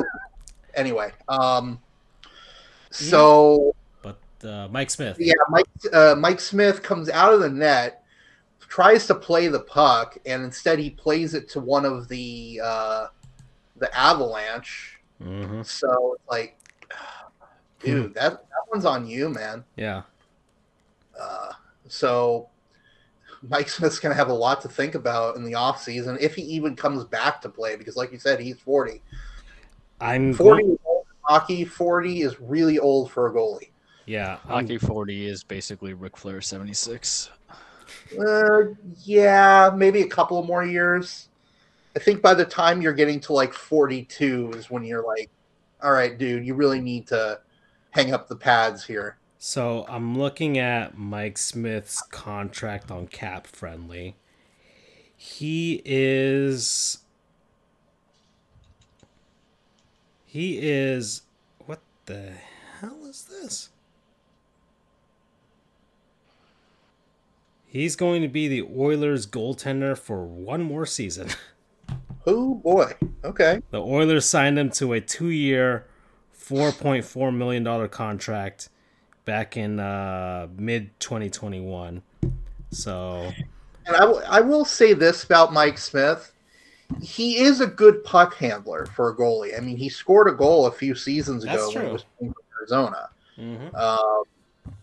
Really only the elite of the elite puck handlers can do that. But he's had a good career. He's a good goalie. But he ain't into the Hall of Fame. Yeah, so slightly above average, I would say. Average to above average is his range. How long has he been in the league? Ooh, he's been in the league forever. Let's see. He is... I'm going to look this up real quick. I just had it. It's been at least 12 years, He has been, I'm going on Hockey Reference, has been an NHL goaltender since 2006-07. Has he ever been benched or injured? So with Dallas, he was with the Stars making his debut. He played for the Lightning. Yep. And then went on over to Phoenix. Was with the Coyotes when they made it to the Western Conference Finals. And then went to Calgary. And then the Calgary did that weird thing where they swapped goaltenders.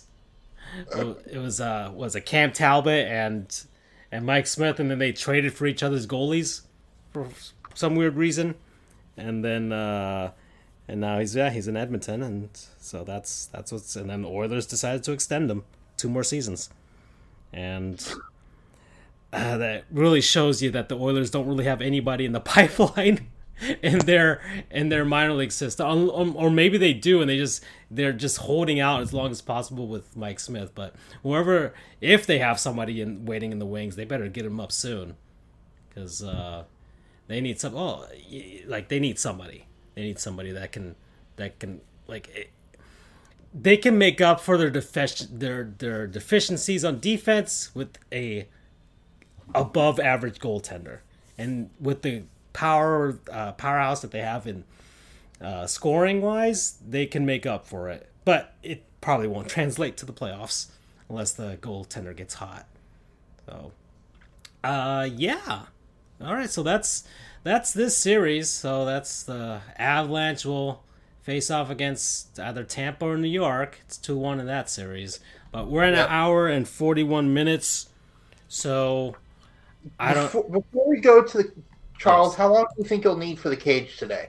It is really just going to be about the pay-per-view and a particular man that I was sending copious amounts of shirtless photos to you guys to. So I don't think it'll be too long, probably 15 minutes at most, because AEW Forbidden Door, that's all you need to know. Do you think we can take a brief interlude, not long, but just to address, I'm hearing rumors that Sean Watson's contract could be just straight up white. Oh, yeah. Well, I will always have time to shit on Deshaun Watson. Yeah. As I saw on ESPN reported met 66 women. That is true. I can abridge the cage well enough to shit on Deshaun Watson. All right, let's do it. And the Cleveland Browns, which brings me so much joy. Is he a goon? Do we want to say goons on this one? Or... Yeah, of course. All right. We'll label it. The Cleveland Browns. Francisco, next episode, I'd like to take a segment of time. Oh, we haven't done. Oh yeah. Let's do goons, and then we'll head to the cage, because we didn't talk about the thing with the Pride with the certain group of Rays players. I wanted to mention that at the very least. Okay, all right.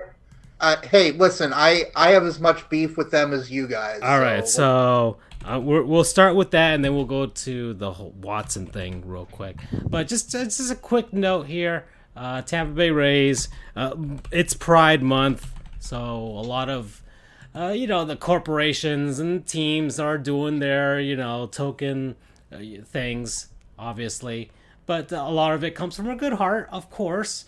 But the Rays decided to do their own thing, right? All right, fine. We'll put on the hats and the warm-up jerseys or warm-up shirts and what have you with the rainbow colors and whatnot, and there you go. And so the Tampa Bay Rays had most players, I would say 99% of players in baseball and other sports, they'll just put on the thing.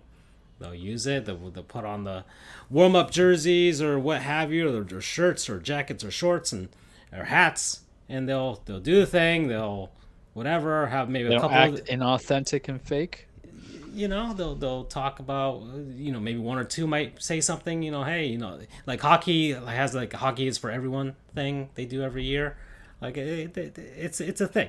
But 5 Rays players decided, no, I will not. My faith, when Jesus Christ says I can't, and I will follow Jesus.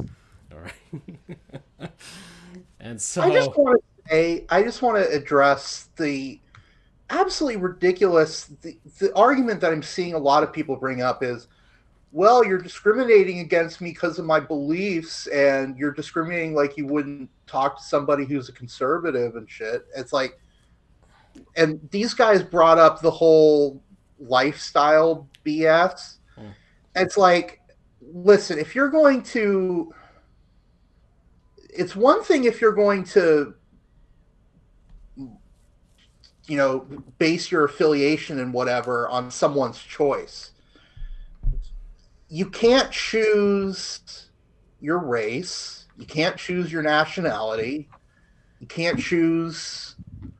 There are certain things. I think, what is it? The immutable characteristics that they call it in God, combat. don't talk about my work, man. That's what I have to deal with every day at work. But yes, I get it. Yeah, there are some things that are innate in one's self that is their thing. And sexual orientation is one of them. So sexual orientation, sexual identity, there are a zillion terms for it. But you don't choose to be gay or straight because, quite honestly, given the amount of persecution they get, why the hell would anyone willingly go through that? Kind of like how I'm like, why would anyone willingly convert to Judaism given all the shit that we get? But I digress. No bacon either. So these are the 5 players: Jason Adam, Jalen Beeks, Brooks Raley, Jeffrey Spriggs, and Ryan Thompson. Who are these clowns? The guys that show up in the meme with the sunglasses. No. I mean, do they even play? Are they just minor league guys? Are they your 27 man? I have never heard of these people in my life. Neither have I. I'm a Rays fan. Oof. The petty is strong. And these were in-game things, right, Andrew? Because Correct. Sometimes they do like warm up. They just wear them in warm ups and then they wear their regular uniforms during the game. But these are actual like. The San Francisco Giants last year became the first team that wore a in-game rainbow-colored logo during a game. In this case, it was on their hats. The logo, the SF logo for the Giants, was rainbow-colored for one game. So the Rays decided to do that as well. So all but those 5 idiots said, "Great, let's do that." Was it in the frickin' Bible? The rainbow came out as like God's compact, like he's not gonna fucking destroy the world again with a flood. Something like that. Isn't that in there? Like, rainbows are a Bible thing too, guys. So you're just going against God, against the pact. So the Earth's gonna get flooded. All right, so we all gotta get ready. Does that because 5 Rays players decided? Angel? 5 Rays players decided to, destroy the pact between God and humanity.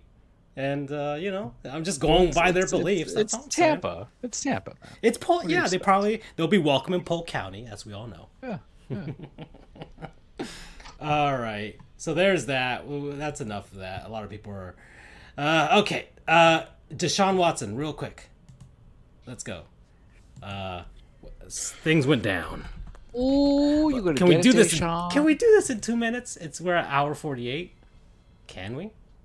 But stuff, we can talk about stuff that came out. Charles, let's talk about some massages, guys. Let's see. What kind of massage was he looking for? I would be okay extending the show an extra few minutes just so we can rag on Deshaun Watson. All right. How many massage therapists does it take for you to find the right one, Charles? You're a massage aficionado. I have been going to Bill for like 8 weeks now, or not 8 weeks, but 8 sessions, and I'm a one masseuse guy. All right, yeah. Do you need to go through 66 of them over a 17-month period? And I actually don't have to ask him to touch my penis either, Deshaun. You might have more. Okay, I'm gonna. Ooh! If you ever had to do a hot take that's gonna get me in trouble, I'm gonna do it now. Deshaun, you might have more money than me. You might be more physically gifted than me. You kind of might be attractive in a certain light, But the difference between you and I that I think is the big standout is I've never had to go to a massage therapist, male or female, because I've been worked on both, with down in the skivvies. First off, that's creepy. You just go your boxers or briefs, and that's it. And have them be like, do anything to ask for sex with them. Even though he'll say it's consensual sex, I still think you use an asserted power and influence to not pressure, but open a doorway to something that isn't there. It's a service good, man. Your goods are not meant to be serviced.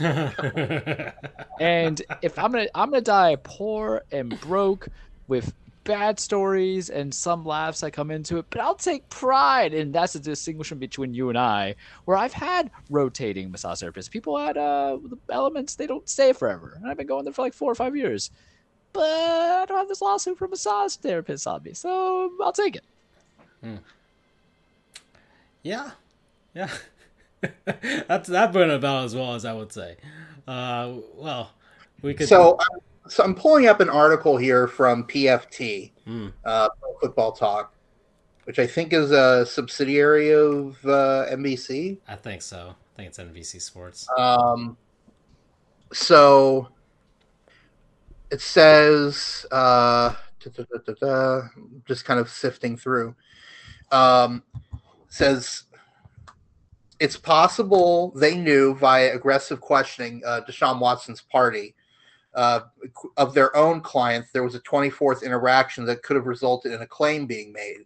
That's important for multiple reasons. First, if this person whose name previously wasn't known to Watson's legal team now files a criminal complaint, the allegations could be submitted to another grand jury. And the graphic details contained in the 24th complaint, if repeated to a grand jury and accepted by them, could result in an indictment. Second, if Watson eventually is suspended for the conduct alleged in the 24th lawsuit, the Browns possibly will be able to void his guarantees and move on from him, and possibly a significant portion of his signing bonus. So I'm sure there's a recourse because obviously his attorney probably had a backdoor to this, at least recoup some money in case of the event of a termination. Probably. But I just want to say, Browns, you guys are idiots. You Browns. They're dripped with desperation as their new star quarterback. They had one good season and then suddenly I mean, am I going to get canceled for? I'm going to say the joke anyway. They're the same way as how Deshaun was. They're like, come on, just look at it, please. That's how they treated the Deshaun hiring. That's how I feel nothing bad. I don't think this show is cancelable. I don't think we're at that. Well, you know, the truth hurts. Remember that. Yeah. This is abhorrent. We've talked about it in the past, and it only gets progressively worse because I think Cleveland had the right to sign him, right, or trade for him. Every team can go get who they want to get unless your name is Colin Kaepernick for a reason, right? But my biggest complaint is you went full guarantee, and that's how desperate you were because he didn't even want to go to you guys. Oof. That's true. He wanted to go to Miami. You want to go to Miami? That's where he wanted to go. So what drives me nuts if I was a Browns fan is why on God's green earth would Baker Mayfield come back to you now? But he's not, to a degree. He's still under contract with them, and no one wants to trade them because they know they're going to cut bait. And for Baker's purposes, it's the ultimate kind of petty. Let's say if he is suspended for the entire year, Baker's going to play out that 1 year and then try to get his draft stock up or trade stock up to get more money. And here's the thing: they could FU season. Yeah, they could, in theory, franchise tag him, but if they weren't willing to pay him, they were never going to pay that same amount of what Deshaun was making annual salary-wise. So I don't think they would go franchise tag him, but what you're going to do is essentially, holy shit, we're going to go down the road, we'll talk about NFL, but what you do in this answer is you let him get up, you trade him out, and then you go for a backup free agent who's currently playing in Miami right now, who will be a free agent soon, or you trade for a different like-minded talent like Tua. Baker, I don't think gets traded if this thing goes down. I don't think he comes back for the next season. I think they let him walk, but you do it for the draft capital, save some money, and you get a mid-level guy because if they succeed, and Cleveland could succeed, to at least get middle-round draft picks, it's very hard to get a quarterback. So it's just Baker itself. Why wouldn't Baker come back? Because he obviously wants to go to a new team, but he doesn't want to be blackballed because the one thing is if you're a quarterback, just like a running back, if you're deemed to be a problem child who can't perform, you don't get as many opportunities, right? Yeah, he's kind of getting like Baker Mayfield should be starting for the Panthers goods with all the injuries, you know. Yeah, but look at this way, Andrew. Baker Mayfield is better than the two starters on both the Seattle Seahawks and losing my train of thought here. Seattle Seahawks, arguably a lot of teams. He's better than Drew Lock over in Seattle. better than, I would kind of say better than Justin Fields in Chicago right now, but Fields was kind of thrown to the wolves and he doesn't have much support. He's better than, I think you can make the argument that he's better than Jameis Winston, even though Winston looked fine in that system last year with Peyton. He still had a 56% completion. I would say he's better than Zach Wilson, but he's been labeled a problem child, so he's not going to get as much of an opportunity when you get Bubba. He's better than Sam Darnold, and Sam Darnold's not a problem child, but this man gets his option picked up. He was traded for a third round. Yeah, they get Matt Corral. However, doesn't mean anything. But Baker is actually a quality starter on a lot of teams. But for the strategy of it is like, we're going to wait till he's cut and release. But the problem is, if you know who else was deemed a problem child and was a quarterback and couldn't get certain things? Colin Kaepernick. So NFL petty like that. Yeah. Okay. Well, we're at 156. So do we want to go to the cage now? Yeah, let's do this. All right, let's go. So welcome, everybody, your weekly Truplex the Cage with Charles. Full reminder, wrestling is definitely not fake. Not anymore. Oh, boy. It is a scripted, it's a stage fight. It is a song and dance. It's about men and women beating the holy hell out of each other, chasing championships, establishing legacies, creating legacies, holy hell. And it is a physically demanding activity. I won't call it a sport. I won't call it sport entertainment because a lot of people will beat my ass who are fans or non-fans of WWE and fans of everything else, but it is a physical activity. Everybody and their mother and their mother's ancestors are getting injured in both of the big companies. Holy crap, guys. Like, let's go with AEW. CM Punk had to relinquish his championship. He had just won the AEW championship in Double or Nothing at that pay-per-view against Hangman Page. He's got to go get surgery. Daniel Bryan or Bryan Danielson is injured.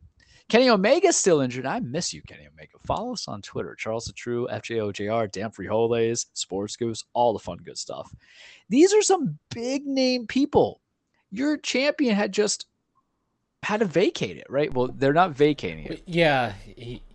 Which is annoying and confusing at the same time. Why is it annoying? Like, because they're creating an interim championship. So instead of vacating they don't suspend it. They don't just suspend it and just well, okay. If you vacate it, brand new champion, and you can build a natural story of I never lost a title. You guys had to go and fight me. They did. Yeah. They just created an interim title. They did the same thing when Cody cut the Rona, and they gave Sammy like the interim TNT championship, and they faced off in a match that was good. That was the ladder match, if I remember correctly. But I don't think you should be doing that because this is your biggest title in your company. The end all be all. I don't like interim championships in my boxing or MMA either because it creates doubt, clarity. Sometimes you run the hot hand. Punk can come back and challenge it. We don't know how long it's going to be, but it's got to be presumably at least 3 months worth. That's my guess because I think you can go not defending a title for a month. That's my pause. If you have your person keep coming back and everything like that. Because you got to remember, with any kind of injury, it's not just surgery. There's also what, boys? Physical rehabilitation. And then also the third component, getting back into ring shape. What's ring shape? Taking bumps and bruises. And if you tear something, pop something, hurt yourself, you're being thrown to barricades. You're falling off ladders. You're getting body slammed on like plywood that's underneath like minor soft cushioning. Your body might not be ready for that in comparison to Charles, who has to wear an elbow sleeve every now and then because his body can't bench anymore. Two different kind of things. You create interim championships. It creates confusion. Do they even go as an acknowledgement of being a champion, or is it just an interim title? It does it lessen it? As soon as he's back, is like, okay, well, you're not champion no more. Because you're just going to create this whole thing of, and this is where it really trips me up a little bit, because it's already been kind of spoken and stipulated about that. Oh, when he comes back, you're going to have the current champion versus the interim champion to qualify the disputed champion. But if he's still your champion and you're not vacating it, then why are we even facing it? It's different. Like wrestling storylines, I'll give you an example where this makes sense. If CM Punk wrestled in a non-title defense against John Silver. I like John Silver. We give him a shout out. His birthday was the other day. John Silver, follow us on Twitter. He's on the Dark Order. He's Johnny Hungy. And let's say John Silver pins CM Punk, submits CM Punk.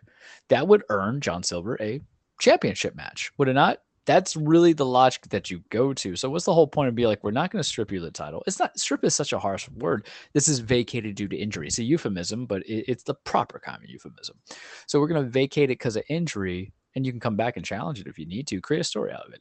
But if you're not going to vacate it due to injury, and we're talking about 2 or 3 months, and here's another thing to understand about injuries. Sometimes you're not ready within the time frame, correct? Setbacks, sepsis occurs, all these fun things. So what's the whole point of the interim challenger and interim champion if you're just going to say, yeah, you're still not acknowledged, so but you get an automatic title shot against me? I hate it. I don't like it. I don't like it in my combat sports. I don't like it here. I think it kind of muddies the waters a little bit. So what they're going to do, though, I mean, I don't own the company. I don't write the stories. It's on them, sure, whatever. What they're going to do for AEW is that on Wednesday, which I have to watch it, right? They're going to do a battle royal to start the show. And then whoever goes and wins that battle royal will face Jon Moxley later that night to get one spot, because there's a pay-per-view Forbidden Door, which I'm so sick of that name. And then now you named a pay-per-view out of it. Are you mocking me, Tony Khan? I feel like you are. Where whoever wins from Dynamite is going to challenge either Hiroshi Tanahashi or Hiroki Goto, 2 New Japan wrestlers. Maybe I'll do like segments, like, since we're doing Forbidden Door, maybe I'll do like to learn a wrestler kind of thing. Hiroshi Tanahashi is the ace. He's basically the John Cena of New Japan. I have up here on the screen the actual, like, I guess, press release of this AEW. It's officially called the AEW Interim World Championship Eliminator Series. Yeah, and that's the thing. So whoever, I know. So whoever wins New Japan side will go against the AEW side at Forbidden Door to crown your interim champion, and then they'll go against CM Punk. It's convoluted. It's complicated. Wrestling, I think, is at its best when the storyline leading to the ring is simple and let the acting really come out into the ring. I hate it. Lo and behold. But what do I get? What I want. The only time I ever feel like things are going my way is when I have a bag full of little bites in my mouth, and I might get that later after I eat my Cuban sandwich. But continue with the injury arc, and I can make the cage short for it now because these are the fun parts. I can entertain it. Wrestling happened over the weekend. Hell in a Cell happened over the weekend. I believe Roman Reigns is injured. No one wants to confirm that, but he didn't defend at all. But something happened before the pay-per-view, and this is sometimes the difficulty of shows, right, happening before a pay-per-view. So Cody Rhodes, Cody Rhodes, who used to be WWE, son of Dusty Rhodes, went over to AEW as their VP. I give him multiple shout-outs. I support him for sticking to the man. He sold out for the money, and I support him even more because you get paid, fella. You get paid. He had a match with Seth Rollins. This was supposed to be the end feud. Happy birthday, Mick Foley. I think I learned to like him in life later. I think out of all the Mick Foley iterations, I liked him most as Cactus Jack because that's when he went intense. Watch his stuff from WCW, watch his stuff from New Japan. Him and Vader. I just remember the Mankind days. Yeah, Mankind's fine, but then it came to the comedy of like Rock and Sock Connection, and I just have the video game connection, so. And that's fine. Yeah. I think Dude Love's my least favorite. The Mick Foley controversy goes as this. Mick Foley got multiple runs with the WWE champion or WWF championship at that time, and I don't know if he was a guy who should ever held the main title, but then I realized isn't that what you want to do, is spread the wealth around instead of everybody being a Hulk Hogan, Steve Austin, and The Rock and holding the title forever. But you change in life, you develop, and I learned to appreciate Mick Foley a lot more when I watched his death matches, because you're like, holy shit, this guy's going to die for me. But anywho, speaking of another guy who's going to die for you, Cody Rhodes got hurt. Like legitimately hurt in the weight rooms. He tore his pectoral. Complete tear. And for the kids out there who don't know anatomy, and there's a lot of men who don't know anatomy, Deshaun Watson, fine, F it, I don't care. What's he going to do? You cry at me, sue me. Yeah, that's graphic, right? A tear of your pec doesn't just go into like your pec. It goes all the way down your arm. And it was announced that he was going to wrestle. I'm thinking it's going to be a squasher. I'm thinking he was going to have a stand-in, somebody returning and stuff like that. No, he came out in a steel cage match in the Hell in a Cell. That thing where anything goes, but now it kind of changes. How painful is that? Oh, yeah. I have hurt myself working out where I've like strained severely without ripping or pulling anything. My shoulder leading down to my bicep from benching wrong. And it took me about 18 months or 2 years to even go back to feeling comfortable just bench pressing. whatsoever. So this man did a complete rip and a complete just pull tear off. So he went and he had a 20-minute match, and it was what he needed. Because he's going to come back. He's going to be the ultimate babyface. He might be back in time for the Royal Rumble. Let him win the Rumble. Let him get Mania. Let him go against Seth. We'll talk about the review of Hell in a Cell. But obviously there must have been some level of doctor clearance to allow him to go, I would feel. But that ish hurts. And it's you don't play football with a torn pec. You don't play basketball with a torn pec. You definitely don't play baseball with a torn pec. I don't know about soccer. You just move your arms around unless you're a goalie, whatever. Maybe you can. I'll give it a pass. Football. Hockey, you don't play with a torn pec. Maybe, I don't know, them Russians and Slovenians, they can high quality. They can beat some ass, right? But wrestling, you're talking about maneuvers. There's not one part of your body that's sedentary. He did the pedigree and stuff like that. Major respect. Major respect. And I think that's just the legacy cementer. And it's a pun intended because he was part of the legacy faction with Randy Orton and Ted DiBiase Jr. So for anybody who's listening, you're welcome, wrestling nerds. But you gained my respect because I wasn't feeling Cody. I wasn't feeling Cody when he came back. I liked his match at Mania. I thought it was better. His first match was better than the second one, but it's kind of hard to grade these kind of matches because it's there. But if anybody deserves the biggest round of applause, it's Seth Rollins, because imagine having to be the other guy to be the safe worker and not aggravate anything worse. And Seth did it like a professional. So Cody's gonna be out for a bit, but that is gruesome. Like, before I go into Hell in a Cell review, what is your thoughts, the both of you, on what you just saw on Cody's chest? Because you know what the problem is, though? That's a whole bruising, and that neck tattoo is still more offensive than the bruising on there. It looks like, was it like that red krill or something that goes in the ocean and stuff like that? Yeah. It just completely messes up the entire coast. Like, that's what that reminds me of. Just like, I don't know, man. It looks like Would a tattoo you perform? job of some sort. Hell no. I don't even know how I could lift my arm after that. And here's the thing, too. You're still getting paid regardless. Yeah. He's not the new guy, but he's starting up again. He's the prodigal son. Yeah, but he's starting up again with them. But I don't know. I have no idea. Trying to show Andrew. Yes. Do you? What do you think about this gruesome ass bruise? Oh, it is gruesome.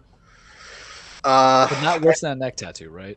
No. I mean, I thought he was an idiot for going out there, but from what I've been reading, apparently he couldn't have injured it any worse, and stuff. I don't quite remember what I read, but kind of the general gist was the doctors basically said, look, you can't injure it any further. I still think he's an idiot, but given how cutthroat the WWE is, and how bloodthirsty Vince McMahon can be, literally and figuratively. You know what? You had a good point that I'm going to tack on. I just have to not forget that. I can see why he did it. But anyway, what was your point? So I do feel that sometimes if Vince is trying to give you a push as a wrestler and you get injured too often, you will never get a push again. Because time is relative in Vince McMahon's world. And he can keep trying to make you consistent and say it's your time, like John Cena, your time is now, until the crowd can finally get over and stuff like that. Damn, that's 2 wrestling puns. Wrestling goofs, over here.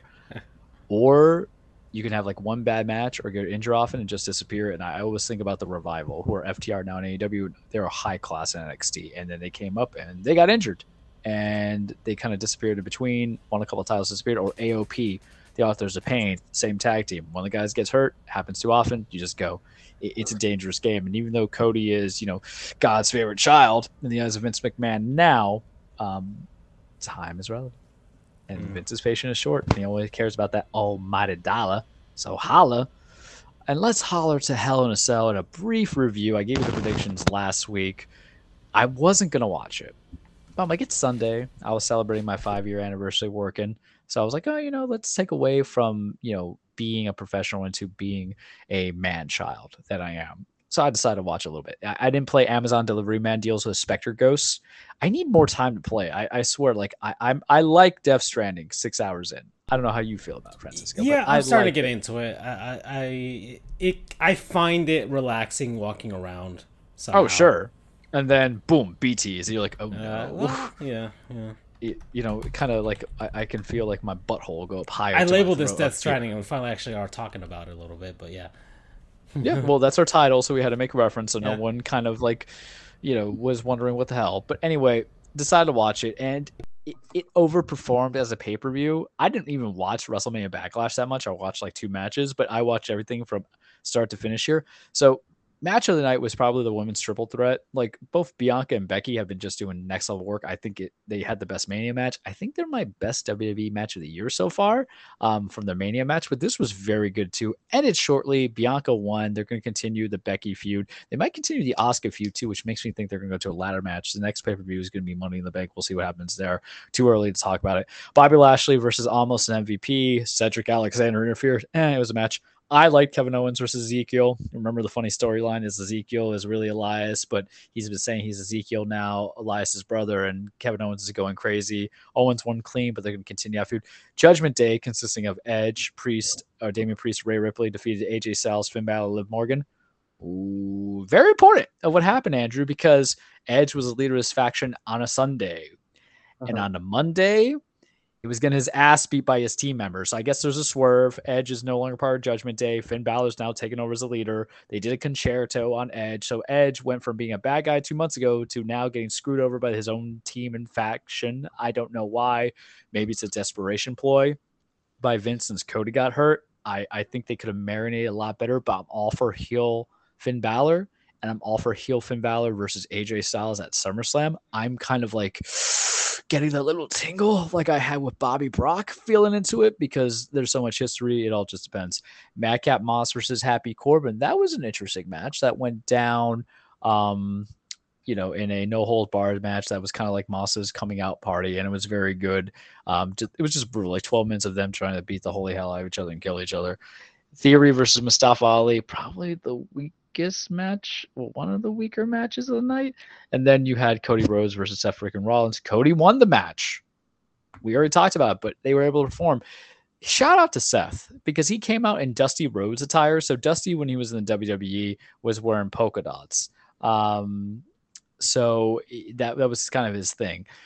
Now Seth came out in there, and he's played that head game before, like when he was going against Dominic Mysterio at SummerSlam 2 years ago. He came out Rey Mysterio's Halloween Havoc 1997 match. Great match. You guys should watch. It was him versus, was it Chris Jericho or was it Eddie Guerrero? I think it was Eddie Guerrero. Or Dean Malenko. Almost certain it was Dean Malenko.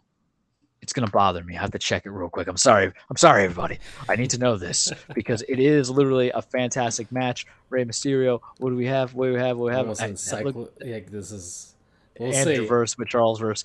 It was Eddie Guerrero. Whew. Oh all right, God. We're not going old. Damn, we're not going old. Amazing.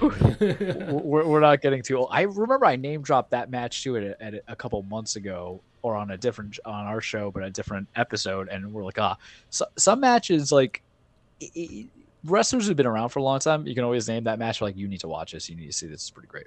So, him and Cody. Behind game, Seth Rollins has gotten so good at his facial reactions and everything. Like he was looking at Cody being injured like a wolf about to attack his prey. Match was adequate. It's hard to grade it, but it was the most emotional match to watch, and you were invested, and the crowd was into it. And damn, was good. Cody ends up winning. He hits a pedigree, which is Triple H's move. Does a couple of crossroads. They got to a moment they use a bell cow whip. And it was emotional, and Cody won. And like, damn, man, that pay-per-view overformed, and it may make me want to watch non-important pay-per-views for a while. But granted, we're getting to that season now because we're going to have Money in the Bank soon, and then we'll have SummerSlam, and then we'll get it going. Survivor Series, I'll probably call off of it. But overall, pleasantly surprised. Oh, NXT had a pay-per-view this weekend. I watched majority of it. It was good too for Takeover in your house. Maybe I'll do a little mini review on it. But highlight match of that night, I would say, was probably Creed Brothers versus Pretty Deadly, who I think Pretty Deadly is kind of winning me over as being, they remind me of like 1980s heel characters, but their whole thing about going yes boy cracks me up. It just cracks me up, man, because I can see myself saying yes boy because I say ooh child every now and then when something crazy happens. I feel like people know too much about me now. This is embarrassing. So that's all I got for you this week on the cage. Good job, Cody. Get well soon. Probably gonna be out for 6 months, but if they do this right, let Seth be champion by time next Mania comes around. One of the championships, if they ever like split up, have him have Cody win the Royal Rumble, and then you get number 4 where Cody wins the big one against Seth, because you might as well do it, right? That's just me. All right, so we'll let Splitgate close us out here. Get a few more cents here while we're at it. And yeah, that's our show, everybody. So we will see you guys next week. We'll probably have the Stanley Cup final, and we'll actually might talk about some NBA because it might be over too by that point. So, all right, that's it. Bye-bye. Good night. Good night, everyone. Take care.